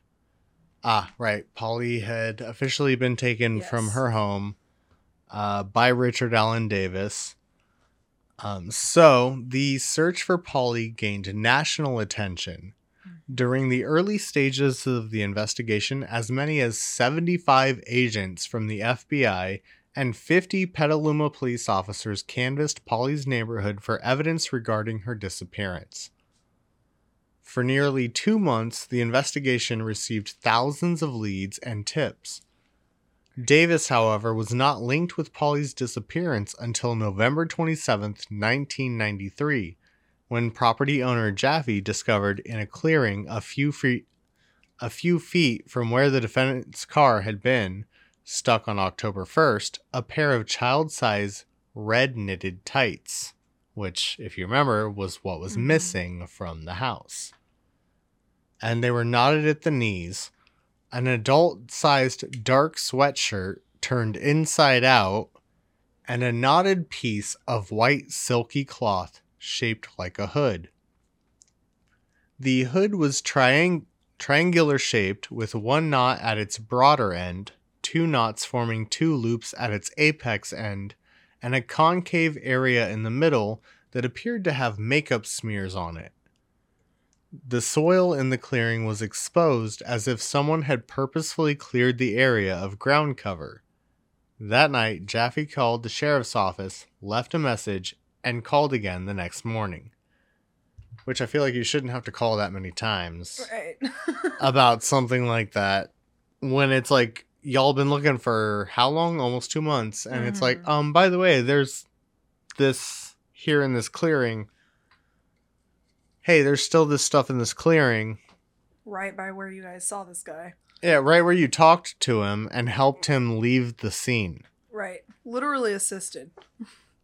Oh, yeah, that's actually bad when you think about it that way. It's Yeah. like they literally just like assisted him in getting out of the crime scene. Yeah. Pretty much. It just so much of it was handled inappropriately. Yeah, it kind of reminds me of like the OJ trial because like the cops fucking bumbled that so bad and like mishandled so much of the evidence and everything that OJ got away with it. And yeah. It's kind of nuts when you just think about it because there's so many times and so much that was left behind that one could have avoided if he had remained jailed, and so much that happened the night of that either could have prevented or stopped it potentially in the middle. Right, because I believe there was even speculation that at the time when they first encountered him out there, Polly was still alive. Right. And then after the initial encounter, that's when he disappeared to kill her and then came back. And then that's when he had the interaction with the police. Right. So it's like, it could have been stopped potentially if that is actually how it happened. Yeah. It's so bad. The whole scene's bad. So, on November 28th, 1993, Deputy Sheriff Mike McManus arrived at Jaffe's property to inspect the scene. he and Jaffe found an unrolled condom 1 to 2 feet away from the clothes, a torn Rough Rider condom wrapper, 2 pieces of strapping tape, a beer bottle, an empty plastic 6-pack holder, and a book of matches. So if we remember, the brand of condom that was purchased by Davis was a Rough Rider condom. Yep. So it's kind of hard to prove that, it's not you, buddy. Right. So Jaffe told Deputy McManus of the October 1st incident involving Davis on her hillside. Because it was starting to rain, Deputy McManus was concerned about damage to trace evidence, and he did not follow normal evidence collection protocol. Instead of leaving the scene intact, he picked up the items and placed them in a box. He left the unrolled condom because he did not have materials in his patrol vehicle to collect such evidence, and he believed it was a sealed container that would not be damaged by the rain. If it's an unrolled condom, how is that a sealed container? That literally makes 0 sense. Right, it's an unwrapped condom on the ground. How is that protected? Right, there's literally nothing protecting that. No. There's nothing protecting anything anymore. No. I mean, everybody knows what an unwrapped condom looks like. It's just there, existing. So basically, he left that, and later that day, an FBI team took photographs and recovered the condom. So basically, all the evidence is destroyed at this point by the rain, because... And then... But also, it's been 2 months of weather. True. Which, October through November in the Bay Area, it's raining like crazy. Yeah, it's that cold. is true. There's a lot of moisture. Most of that area freezes overnight in these seasons. Yeah. Yeah. Especially, out in, the sticks. In the sticks, yeah. You get, that frost layer, and then it, melts off in the morning. Yeah, so there was no way that they were going to be able to collect anything, really. No. But he still should have grabbed it, because, the fact that he's just oh, no, that's fine. He's grabbing everything else. Right, and it's so you can put everything... But the one thing that could probably tie it. You can put everything into a box, but the condom. Okay, got it. You just didn't want to touch it. I feel like it's like the Dahmer thing, where it's uncomfortable. He didn't want to deal with it. He just didn't want to touch a condom. Anyway, so Deputy McManus researched the October 1st, 1993 incident on Dana Jaffe's hillside and determined Davis's identity and his prior criminal record of assault and kidnapping. He gave this information to the Petaluma Police Department, who somehow didn't have it still by this point. It's been 2 months. Right. And, nothing came back on him. I mean, at that point, I don't even know if they knew to look into him specifically. Yeah. But fuck. Yeah. Well, it's just funny that this guy looks into it and he's just oh, hey, he kidnapped some people and other stuff. And they're like, oh, did not know that. Huh. And then this actually does go into why information was not so widely shared back then. Right. I feel like that would have solved so many things if police departments interacted with each other. They shared information. They broadcast on the same channels. Right. And I mean, that was kind of a result of this case, Yeah. Was a lot of those things getting put into place because this case was such an eye-opening experience, I think, for all agencies that were oh, maybe we should talk more. Well, and especially if it's the city and CHP, CHP should have honestly access to everybody's frequencies. Right. Because they're throughout the entire state. They need to know everything. But just especially if you're in a local area and police in Petaluma and Santa Rosa should be communicating. Yeah. You're right next to each other. 25 miles apart or something it's literally a 5 to 10 minute drive sometimes, depending on traffic. Well, nowadays probably 40. Well, yeah. But back then you could definitely get to Santa Rosa and Petaluma in 10-15 minutes. Yeah. But yeah, so the Petaluma Police Department's lead investigator, Sergeant Michael Meese, examined the evidence collected by Deputy McManus with his department's lead evidence technician, Officer Larry Pelton. And they agreed that the hood-shaped cloth matched cloth pieces found in Polly's bedroom.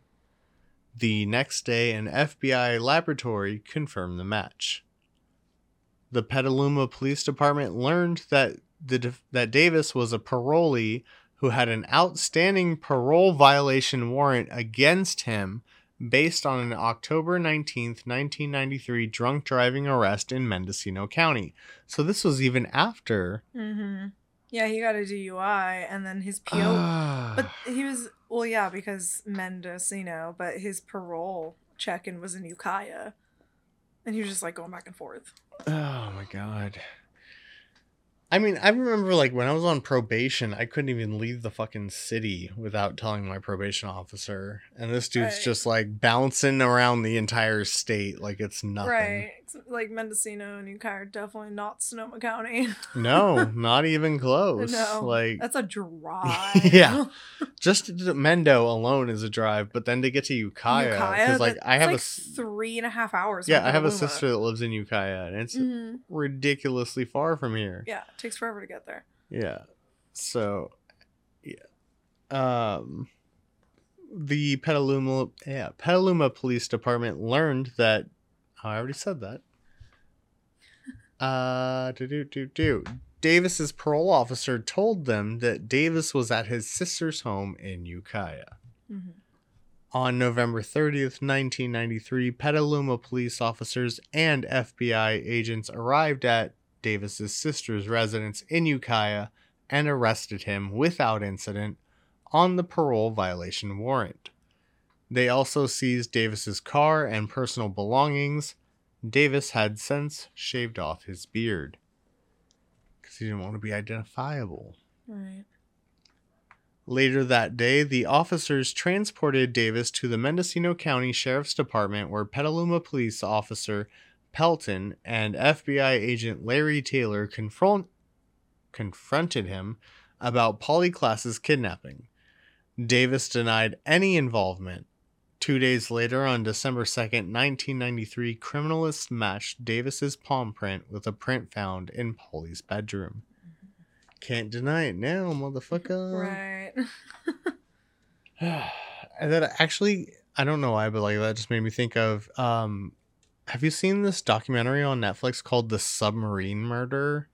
No. So I saw it, and initially my mind went to the submarine with the billionaires Right. that, you know. Yeah, recent. Yeah, so I saw that, and I was like, oh, submarine. And then I was like, oh, no, it's a whole different thing. There was this, like, Danish guy or, like, Swedish guy or whatever. Mm-hmm. I think it was, like, Denmark or Sweden, you know, one of the two. And he was like this celebrity who like built rockets and fucking submarines and shit. And like he was like trying to be like one of the first amateur astronauts to go into space. And he convinced all these people to like volunteer for him and like work for him for free and shit. And so like he was doing all this and they were supposed to launch these rockets. And then one day he takes this journalist out on his submarine. And then the next day the submarine goes missing. And then the submarine is found with just him on it. What the fuck? And it sank. And he's like, so they rescue him. And he's like, oh no, like it was just me. I dropped her off at this one place, blah, blah, blah. Right. And then like, so, but she hasn't contacted anybody. She hasn't shown up, anything. Like she's just gone. Like MIA. Yeah. And then so like he gets arrested under suspicion of like, you know, like her disappear. Apparently they can like arrest you. Like, I don't know how it works over there, but, like, they just arrested him. They were, like, on murder charges. Oh. Without a body, without anything. Without any form of actual evidence. Yeah, they just arrested him on murder charges based on suspicion. I don't know. I can't speak to any other country's laws. But Yeah, but so what ended up happening is, like, eventually, like, parts of her body started to turn up. And so, like, every time more evidence would show up, his story would change. Naturally. Yeah, and so like that's what that just made me think of, where it's like, oh, like I'm gonna deny anything until you have something that catches me, and then it's like, Right. oh well, I did this, but I didn't do this. Yeah, he's like, I guess I can't talk my way out of this part anymore. Yeah. Yeah, Fuck. it's bad. So on December 4th, 1993, after Petaluma Police Sergeant Meese had spoken to Davis in jail and encouraged him to contact him if there was any hope that Polly was still alive, Davis asked to speak to Meese and told him over the telephone, quote, "I fucked up big time." He admitted that Polly was dead and agreed to help find her body. That afternoon, Sergeant Meese met with Davis at the Mendocino County Jail, where he, Sonoma County District Attorney Investigator Mike Griffith, and FBI agent Larry Taylor questioned Davis for nearly 2 hours.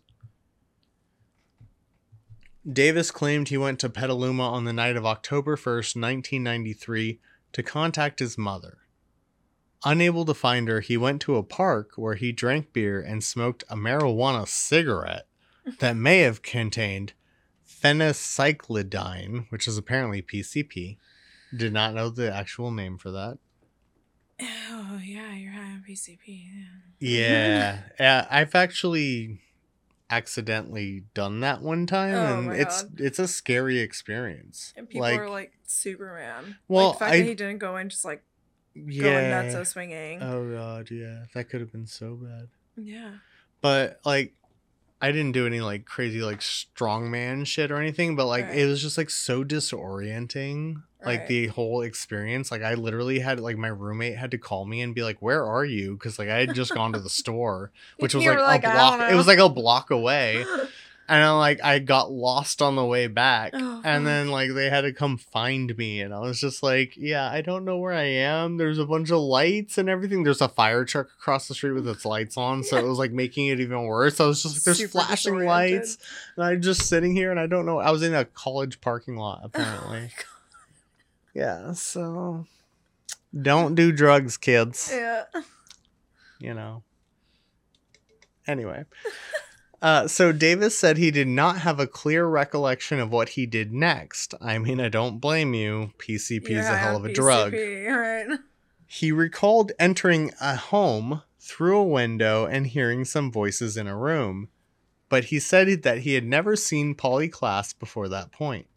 Which I find hard to believe because remember, he's like, why are there so many people here? And like, they had walked past the park when they went to get popsicles. Yeah. So it's like, I feel like that was what triggered him and he like followed them. Right. Well, and assuming the same liquor marts are the ones that were there in 93 are still the ones currently, like, I know which one she went to is likely the 7-Eleven. That's right there on the corner in that neighborhood that like all the kids go to. Yeah. You know, and like walked right by both of those parks. Yeah. So it's like, it's very likely that he had seen her before and that's why he targeted her. Mm-hmm. He did remember tying the 3 girls up with items in the bedroom. He then recalled driving and suddenly realizing that he had Polly in the front seat of his car. When she complained that the bindings were too tight and her hands were going numb. Can you imagine just like coming to out of your drug-induced like stupor and you're just like, oh fuck. Right. I got a kid in here. I mean, like, you know, the PCP is a good cover. He had a few months to think about that. True, he did come up with it after a long period of time. Right. And I don't feel that the cops that interacted with him that night would have let him go if he was on PCP because like to exhibit signs of right like you're PCP clearly fucked up when you're on PCP. You're not. It's not like I'm high. I couldn't make my way home a block away. Right. It's not like when you like smoke too many joints and you're like, okay, just keep it together. I'm talking to the cops. Like, no, you don't even know what you're doing. It's like, not when you're 18 years old and you face plant in a park and the cops come up to you and you're like, oh yeah, that was me. Right. You know, like Luck of the Irish over here. Right. Yeah. Like you blacked out enough that you didn't even realize you kidnapped a child. but you were good enough to play off the police? Like, probably not. Yeah, Your story's not adding up, dude. The math ain't mathin'. No, it's not mathing at all. Oh, fuck. So Polly kept saying that she wanted to go home. Davis drove around for a while, confused about what to do, and got lost driving up Pythian Road, where his car eventually got stuck on Jaffe's property. He then untied Polly and placed her on the embankment where she remained while he tried to free his car, at which point the deputies arrived. So wait, she was just sitting on the embankment? Like, right, like she was just sitting there the whole time, and the cops were like, there's a kid tied up right there. Like, they would have seen her if she was just chilling right there. Okay, maybe he did have her, like, slightly up the embankment or something, because it says, according to Davis, he waited for about 30 minutes after the deputies escorted him off Pythian Road before returning to the hillside and retrieving Polly. So maybe he had, like, because he had all the brush and everything on him. Right, but just by that story right there, just that section of it, he's, like, admitting that he knows what he did was wrong, and he's and that she was still it. alive. Right, and that she's still alive. So, like, you then, instead of just... Yeah, so the cops definitely could have prevented this. He could have just left her ass there in reality. I mean... True. You're in the middle of dark wood, in the middle of nowhere. Like, you could have just been like, bye, kid.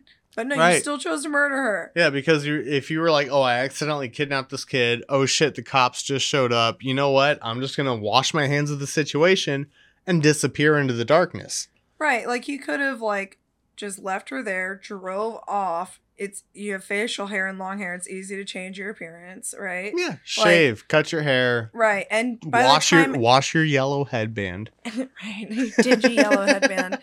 By the time anybody could have realized what the fuck even happened and tried to identify, I mean, there's nothing besides his, like, appearance that multiple people were able to pinpoint. There's nothing really, like, stand out-ish, you know? I mean, he could blend into a crowd if he wanted to. Yeah, definitely. But he's sporadic. We know he's not good at planning things here. Right. He doesn't plan anything. No. He just does. Yeah. Whatever the voices tell him to do. He's living life on the edge. In the danger zone. Oh, fuck. It's a danger zone. So he then drove to a gas station so Polly could use the bathroom. After leaving the gas station, Davis realized that he had to kill Polly to avoid returning to prison. No, I think the avoiding returning to prison would have been, like you said, just leave her. Just leave her there. Leave her there. And she's in the bathroom, dead. Well, she's at a gas station. Or even, at the bathroom or anything. Like, you could just leave her. Right. And then it's not your problem anymore. But no. But also, wouldn't there be, like, security camera footage of him taking her to this gas station bathroom? In 1993, maybe not. Well, they probably get written over, like, every 48 hours if it's a stereotypical gas station set up in the 90s. Yeah. They'd be like, oh, yeah, just every 24 to 48 hours or whatever. It's a new feed, a new loop. 2.5 months later, you have no luck. Yeah. But... So, he strangled her with a piece of knotted cloth. He later cinched a piece of cord tight around Polly's neck, quote, just to make sure. Oh my god. Then dragged her to some bushes and covered her body with a piece of plywood and chunks of wood that he found in the area. Davis said he did not think that he had sex with Polly or that he tried to have sex with her. So he didn't think he did it. He's like, I don't think I did that. I don't recall. It's like a really shitty cover up. Yeah, that doesn't considering he had tried to essentially molest every other one of his victims. Like, it wouldn't be far-fetched that he also attempted with her. Yeah, especially considering, you're like, oh, I don't remember this, but I do remember driving there, getting lost, picking her back up, going to the gas station, doing all this other stuff while under the influence of PCP. I remember all of these other things that I did, but I don't remember kidnapping her, and I don't remember killing her or sexually assaulting her. It's a selective memory at best. Yeah, definitely. So, that same evening, Davis, accompanied by Petaluma Police Sergeant Meese, FBI Agent Taylor, Sonoma County District Attorney Investigator Griffith, and other law enforcement officers, retraced his route after Polly's kidnapping. When they arrived at Dutcher Creek Road, located 100 feet from Highway 101, just south of Cloverdale, Davis pointed the officers in the direction of Polly's body. Polly's badly decomposed body lay under the piece of plywood and other pieces of wood in the area, covered with thorny blackberry briars, thick underbrush, and debris. Her skeletonized skull lay a short distance from the rest of her body, probably as a result of animal activity. Much of her body has skeletonized, including her entire abdominal cavity, with soft tissues and organs all absent. But some portions of the body, including her limbs, had dried in a mummified state. Polly's remains were partially covered by the nightgown Jillian P. had brought to Polly's slumber party. According to an FBI agent who observed her body, the nightgown was pulled up and inverted under her arms, which were folded across her lap. I mean, these are all pretty clear indicators of sexual abuse. Mm-hmm. So it's kind of impossible for him to try to claim that it didn't happen. Right. Like, it's a 12-year-old, dude. Like, how do you... People are fucked up. And then, like, what really bugs me is that I think this one psychologist tried to, like, define it as paraphilia, where it's like, oh, sexual arousal by, like, unusual things or, like, this, that, and the other, including minors. And I'm like, no, that's pedophilia. It's pedophilia, yeah. Yeah, it's not synonymous. It's not, no, it's wrong. Like, there's no... Anyway, yeah, it's just psychological disorders can be stacked, but I don't know about like in place of. Yeah. Yeah. It's rough. So her pink blouse was untied and her white miniskirt had been pulled up to her chest, but she was still wearing her bra and panties. Her legs were spread outwards, bent at the knees and hips, which suggested that the body had not been haphazardly thrown into the brush or that rigor mortis had previously set the legs in that position. Again, clear indication of sexual assault and on a child. Strands of Polly's hair. Gross. Yeah. Just gross. Yeah, it's like, it gets to the point where it's just like, okay, it's just bad. It's just gross no matter what. It's yeah. This is, like we said, this is a very tragic story. And unfortunately, it's one that could have been prevented. And luckily it did, like you say, help influence communication between agencies a little better, and especially like localized agencies. The fact that you're this close to another county and you're not listening to their radio, because there's on different broadcast channels, but it's like, why can't yeah, exactly. I feel like if anything, you should have somebody whose like job is to just kind of like monitor the other counties and cities around you and just be like, oh shit, hey, somebody might be popping into our town because they just did this over here. Right.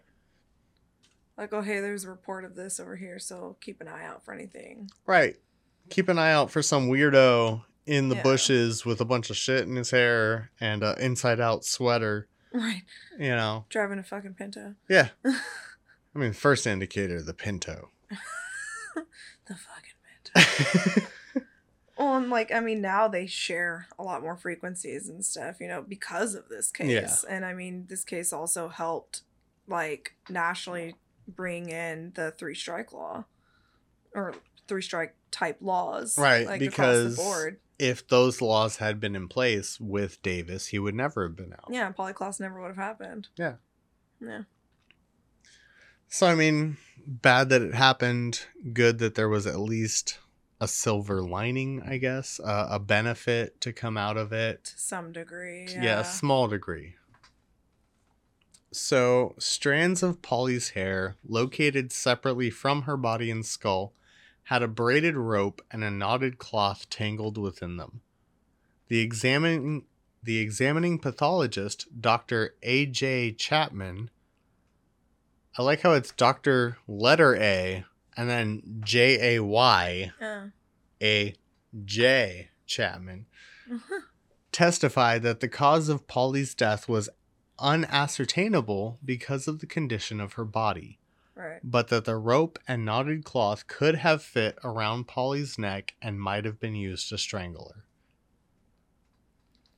During the autopsy, when members of the FBI's evidence response team examined the remnants of Polly's panties with an alternative light source, a stain fluoresced, indicating the possible presence of semen. Further forensic testing, however, did not detect any semen at the location, which either meant that it was never present or that it was present but had degraded so as to be unidentifiable. I mean, this was 2 months ago. Mm-hmm. And, I mean, her body didn't last long in the elements. So, I mean, No. the fact that evidence... And going from, like, hot to cold to hot. Well, Yeah. not really, like, hot because it's the fall, but, like, a layer of frost every morning, essentially. Yeah, exactly. It's like a micro freeze, Mm-hmm. you know, like every night. So after returning from the Dutcher Creek site on the night of December 4th, Davis again described how he had strangled Polly with a piece of cloth. He added that when he eased up on the cloth, he thought he heard her groan, so he tightened up the cloth again and tied a knot. He then tied a cord around her neck and waited for Polly's movements to stop, which he described as taking, quote, forever. Ugh.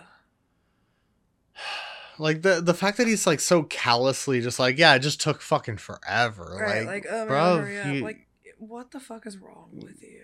Oh, I mean, a lot, but, like... a lot. Yeah, it's deep. But, like, and to just, that speaks to his mental state, too, to such a degree. Like, not to defend him by any means, but you just sat there and watched? Yeah. That's twisted. Yeah, it's pretty bad.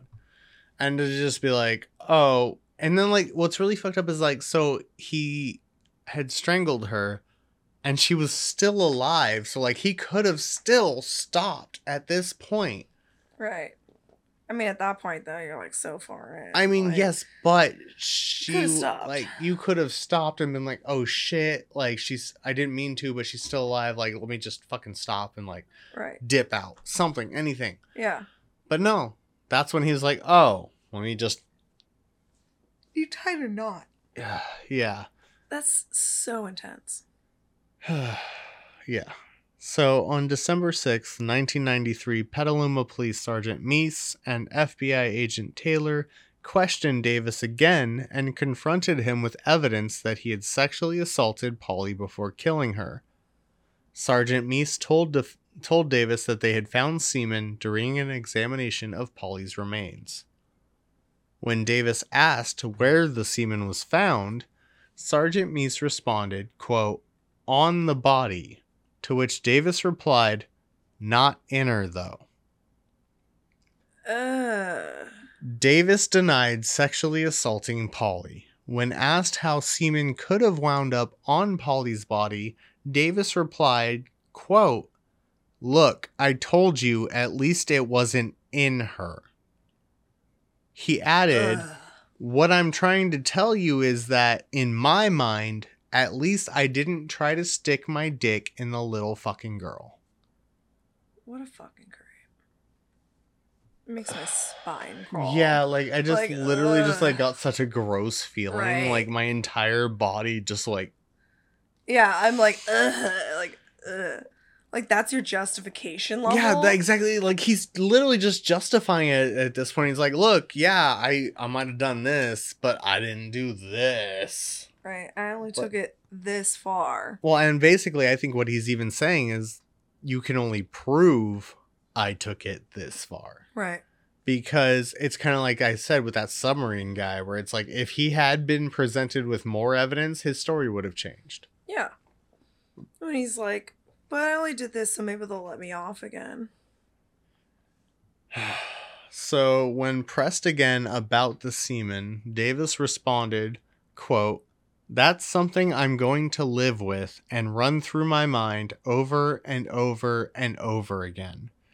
Which brings me back to his, I like to replay the tying up the women while I Right. masturbate. So that's not a good thing in my mind. This is a bad thing in my mind. He's basically admitting that he's going to relive this. Right. He also claimed it was a, quote, load off his mind, and he was glad when FBI agent Taylor told him that semen was found on Polly, but not necessarily in her, because he did not want that hanging over him. So then he's kind of referring back to like, oh, my quote unquote PCP blackout. Yeah, Like- basically he's like, oh, if I go to prison and I sexually assaulted a kid and murdered her, everybody's going to go after me. Mm-hmm. But if I just murdered her, it's not that big a deal. Right. I won't get as bad of a rap in prison. Yeah. And it says Davis expressed concern that he would be mistreated in prison if other inmates considered him a child killer and molester. At the end of the interview, Davis said, quote, "I have to see what comes out of forensics. Hope nothing comes up. Hope nothing's in her." Still kind of leaving it open-ended that it could be. Right. He's basically saying, like, I hope I didn't leave anything behind. Right. Like, he did it. We all know he did it. But he's basically saying, like, you can't prove I did it, and I hope you can't. Jesus. Just because he didn't want to get his ass kicked in prison. Which I feel like That's I the really biggest hope concern. he still got his ass kicked in prison. Right. So, during the trial, the defense conceded that Davis had killed Polly, but asserted that the evidence did not show that he sexually assaulted her. So basically, again, they're just trying to push this point of, he killed her, but he didn't do anything else. There wasn't like enough evidence to prove it. Yeah. Unfortunately. I mean, not unfortunately, but Yeah. So the defense called as witnesses Petaluma Police Sergeant Meese and Sonoma County District Attorney Investigator Michael Griffith to impeach the testimony of Jeanette Turner, the owner of the sex shop. that one went down. What the hell was that? Camera fell. Oh. Okay, cool. Things are happening right now. Yeah. Where did it go? I don't know. Hello? It fell down like right behind you. Like I think it went that way. Yeah. Crash and burn. Oh shit. Okay. And now there's a water bottle just dumping all over. Oh no, A it's all power over your strip. keyboard. Ah. Okay, cool. Let me just. God damn it. You grab a towel. No, I just need to double check where we're at here. Okay. There's like water all over your keyboard. Oh, fuck. Oh shit. All right. Well, this took a sharp left turn. All together, all of it. Yeah, it literally was just like moment to moment, just getting worse. All right, so we only have a few more slides, so we're gonna try and power through this. Hopefully nothing else falls over. Oh, geez. Okay, so blah blah blah. So they were trying to overturn the testimony of Jeanette Turner, who had testified under a grant of immunity for an unrelated fraud case regarding her inconsistent statements about whether Davis had purchased a particular condom from her adult store just before the crimes. The defense also presented testimony from Davis's parole officer, Thomas Burns, about his contacts with Davis in August and September of 1993 in an attempt to show that Davis could not have been in Petaluma before the crimes as frequently as the prosecution's eyewitnesses had claimed. Basically, they're reaching for straws at this point. They're like grasping. they're just like any little thing we can be like, well, no, he was seeing his parole officer that day. He wasn't in Petaluma. But it's like, just throw the fucking book at the guy. I mean, look at his rap sheet. Come on. That's why I honestly kind of have an issue with criminal defense attorneys. It's like, bro, you realize you're defending these terrible fucking people, and your job is to try to help them get away with it. It is wild when you really think about it. Yeah. I mean, like, granted, yes, there are people who get into criminal cases that are innocent and need a good criminal defense attorney. For sure. Granted. But 99% of the time, you're defending some scum of the earth fucking people that are doing some scum of the earth. that you know for a fact are guilty, but you turn a blind eye to it because you want a paycheck. Ugh. Have fun sleeping at night. Couldn't do that job. Yeah, no. I like to argue, but no. Yeah. So, despite the defense's best efforts, the jury found Richard Allen Davis guilty of murdering Polly Klaas. After the jury returned its verdict at the guilt phase of trial, Davis turned towards the television cameras in the courtroom and made an obscene gesture with both hands by extending his middle fingers. He then winked his eyes and blew a kiss. Like, talk about a garbage response, too. Like, you literally were just, like, basically begging and pleading for your life, and now you're just like, yeah, fuck it. Yeah. He's like wubble of a dub-dub. Yeah, and like taunting the family through the trial. Oh, like, yeah. Especially... you suck, dude. Yeah, I didn't even bring up the comment that he had made about how he didn't sexually assault Polly because right before he killed her, she made a comment about, please don't do me like my daddy. Yeah. And at this point, Polly's father like lunges at him in the courtroom and like goes off, and he's like, I understand I shouldn't have lost my cool, but like for this piece of shit to like sit there and try to accuse me of like doing you killed my kid. Yeah, of what he and you're trying to point the finger at me. Yeah. Fuck so it's you. just, I'd lunge at him too. I would have whooped his ass. And I mean, there's a whole level of speculation around that comment specifically, and like, was her dad assaulting her? Blah blah blah. But like, I'd probably lunge at a motherfucker. Oh yeah, no, definitely. Yeah. So, speaking of, Polly's father, Mark Klaas, and her grandfather, Eugene Reed, asked the court to sentence Davis to death. The court then allowed Davis to read a statement in which he complained at length about the failure of the police to provide him a lawyer after he invoked his right to counsel, and said he only confessed after not seeing a lawyer for 4 days because he assumed no attorney wanted to represent him because of the infamy of the case and because Petaluma Police Sergeant Meese had exploited Davis's symptoms of nicotine withdrawal. Basically, he's like, they kept me in holding and didn't let me smoke any cigarettes, so I confessed. Right. I mean, like, I quit smoking and nicotine withdrawal sucks, but I don't think I'd confess to fucking murder. Like, yeah, no. Give me a cigarette or I'm gonna confess to murder. Like, what the fuck? Like, nah, dude. Sorry. Like, I don't think I've ever wanted a cigarette that bad. Right. Like, there have definitely been times where I'm like, give me a fucking cigarette, but like, never that bad. Like, nice try, but no. Yeah.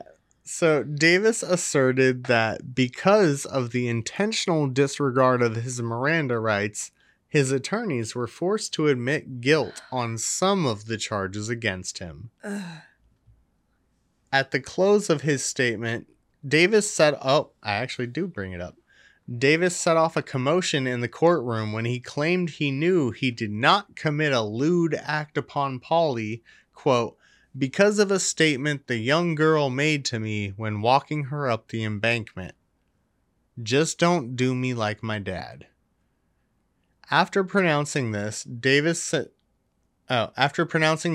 sentence of death, the trial court concluded the proceedings by stating, quote, "Mr. Davis, this is always a traumatic and emotional decision for a judge.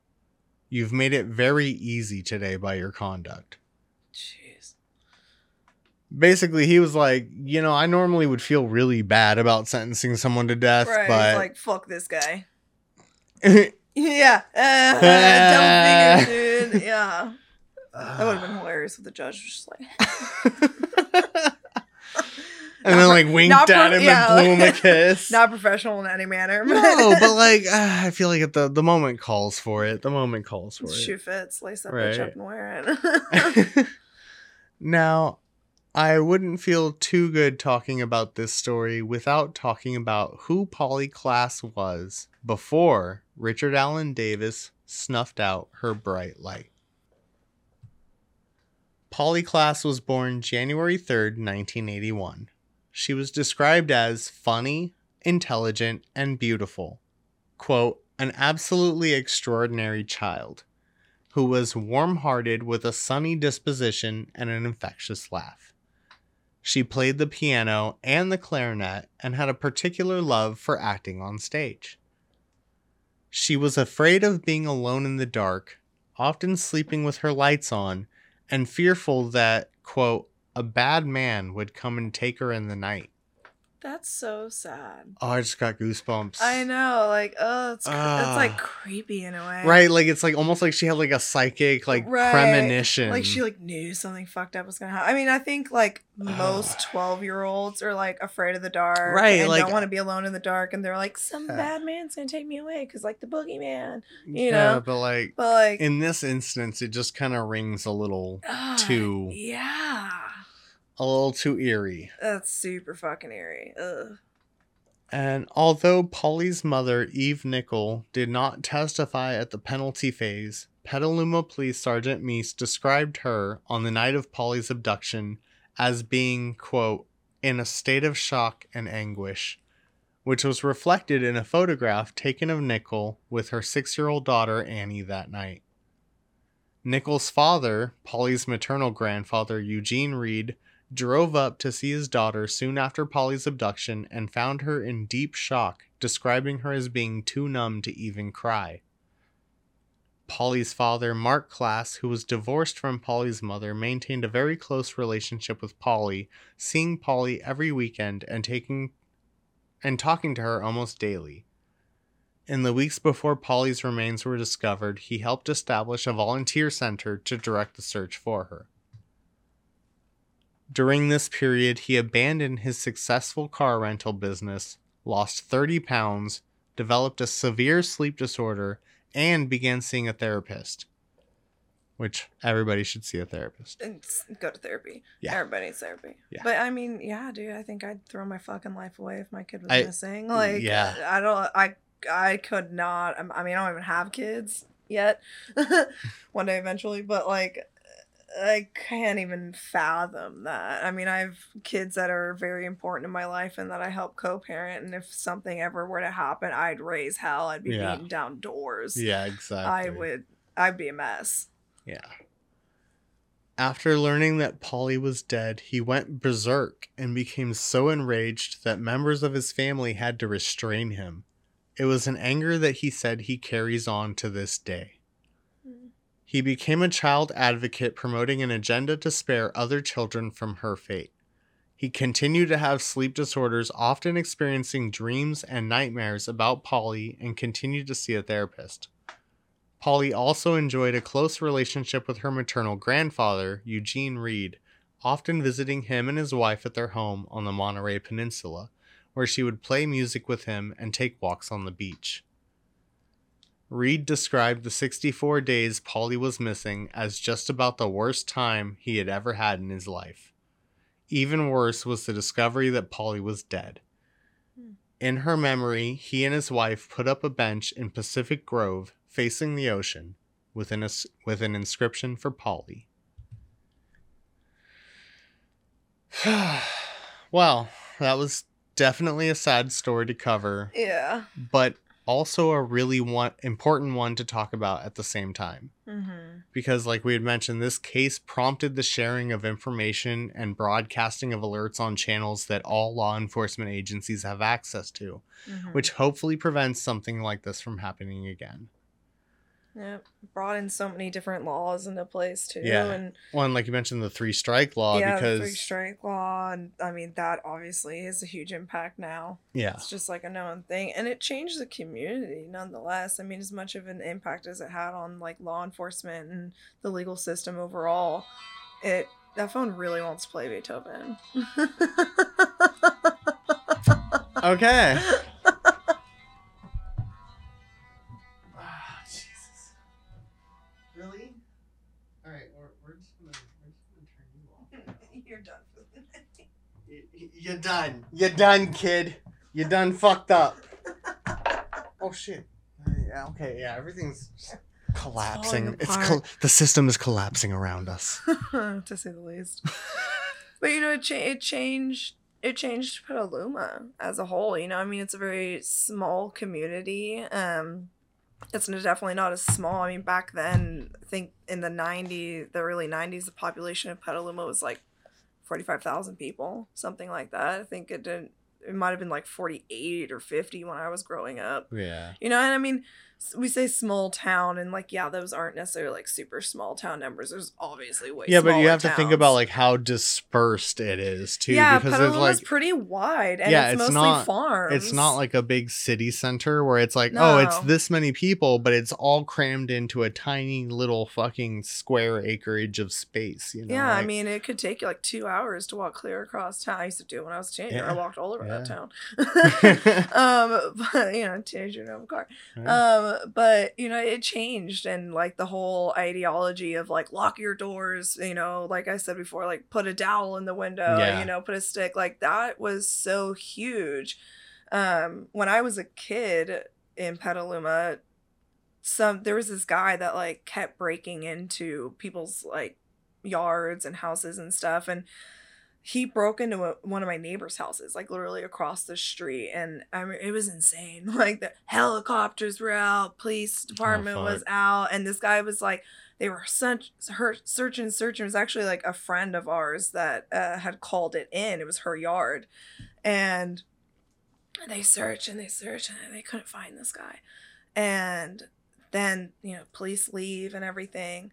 And then she, you know, is going to make sure her back slider door was locked. And as she's double checking her lock, she looks up and he crawls out of her hot tub.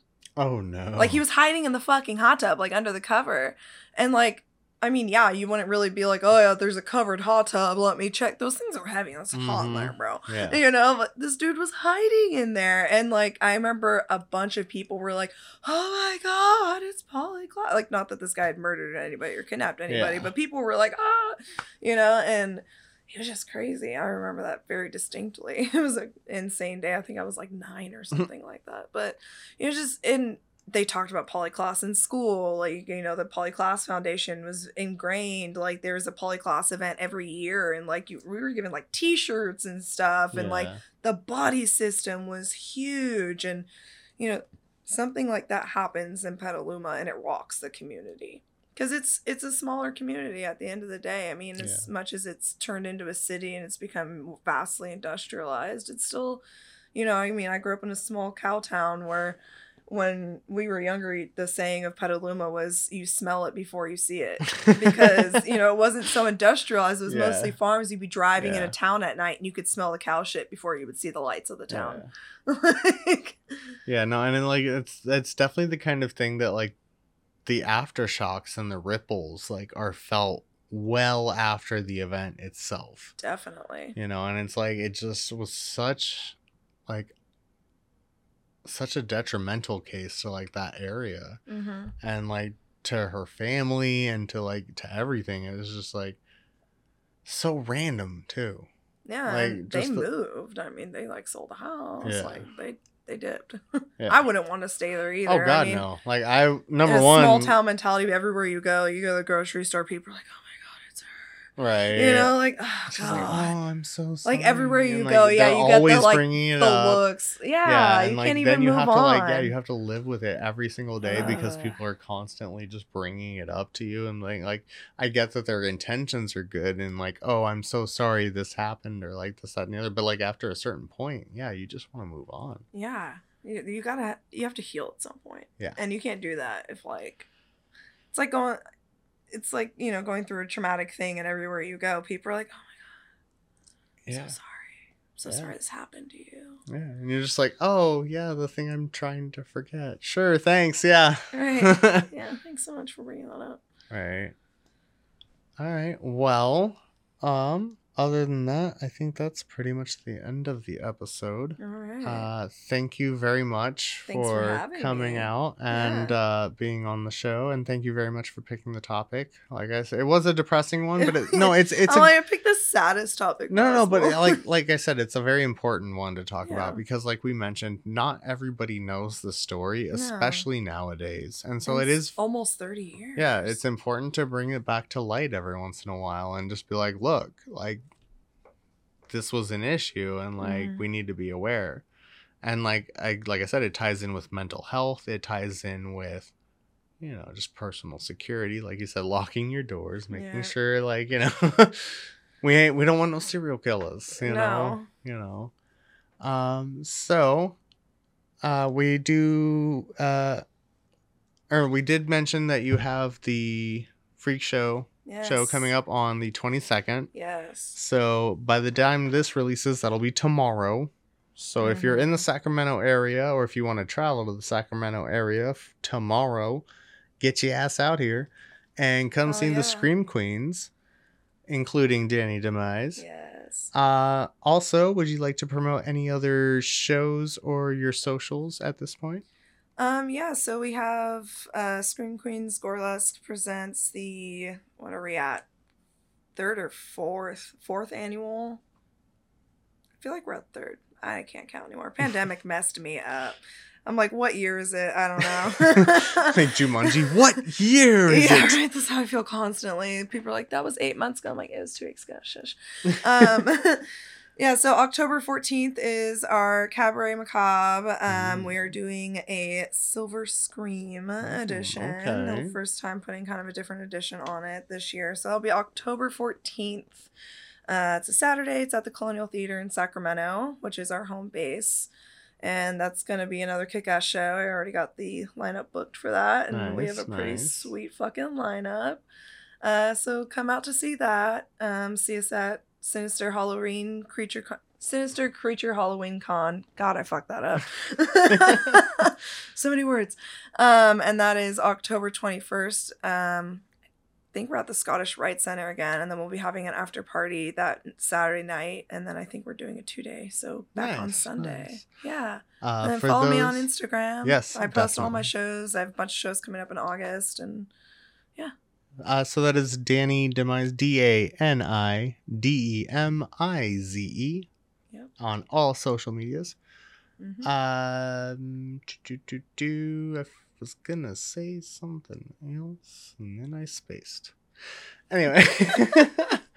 Plugging all the socials. Oh yeah, no. I was just gonna say, for those that aren't aware, Sinister Creature Con is a horror and just all around awesome convention that occurs twice a year. Twice a year now. Yes, summer and a fall version. And so you can check them out. You can go get tickets to Sinister Creature Con, where you can see a lot of the Scream Queens. You can see a lot of special guests that they have from like horror movies, whether it be like 80s icons, current horror movies.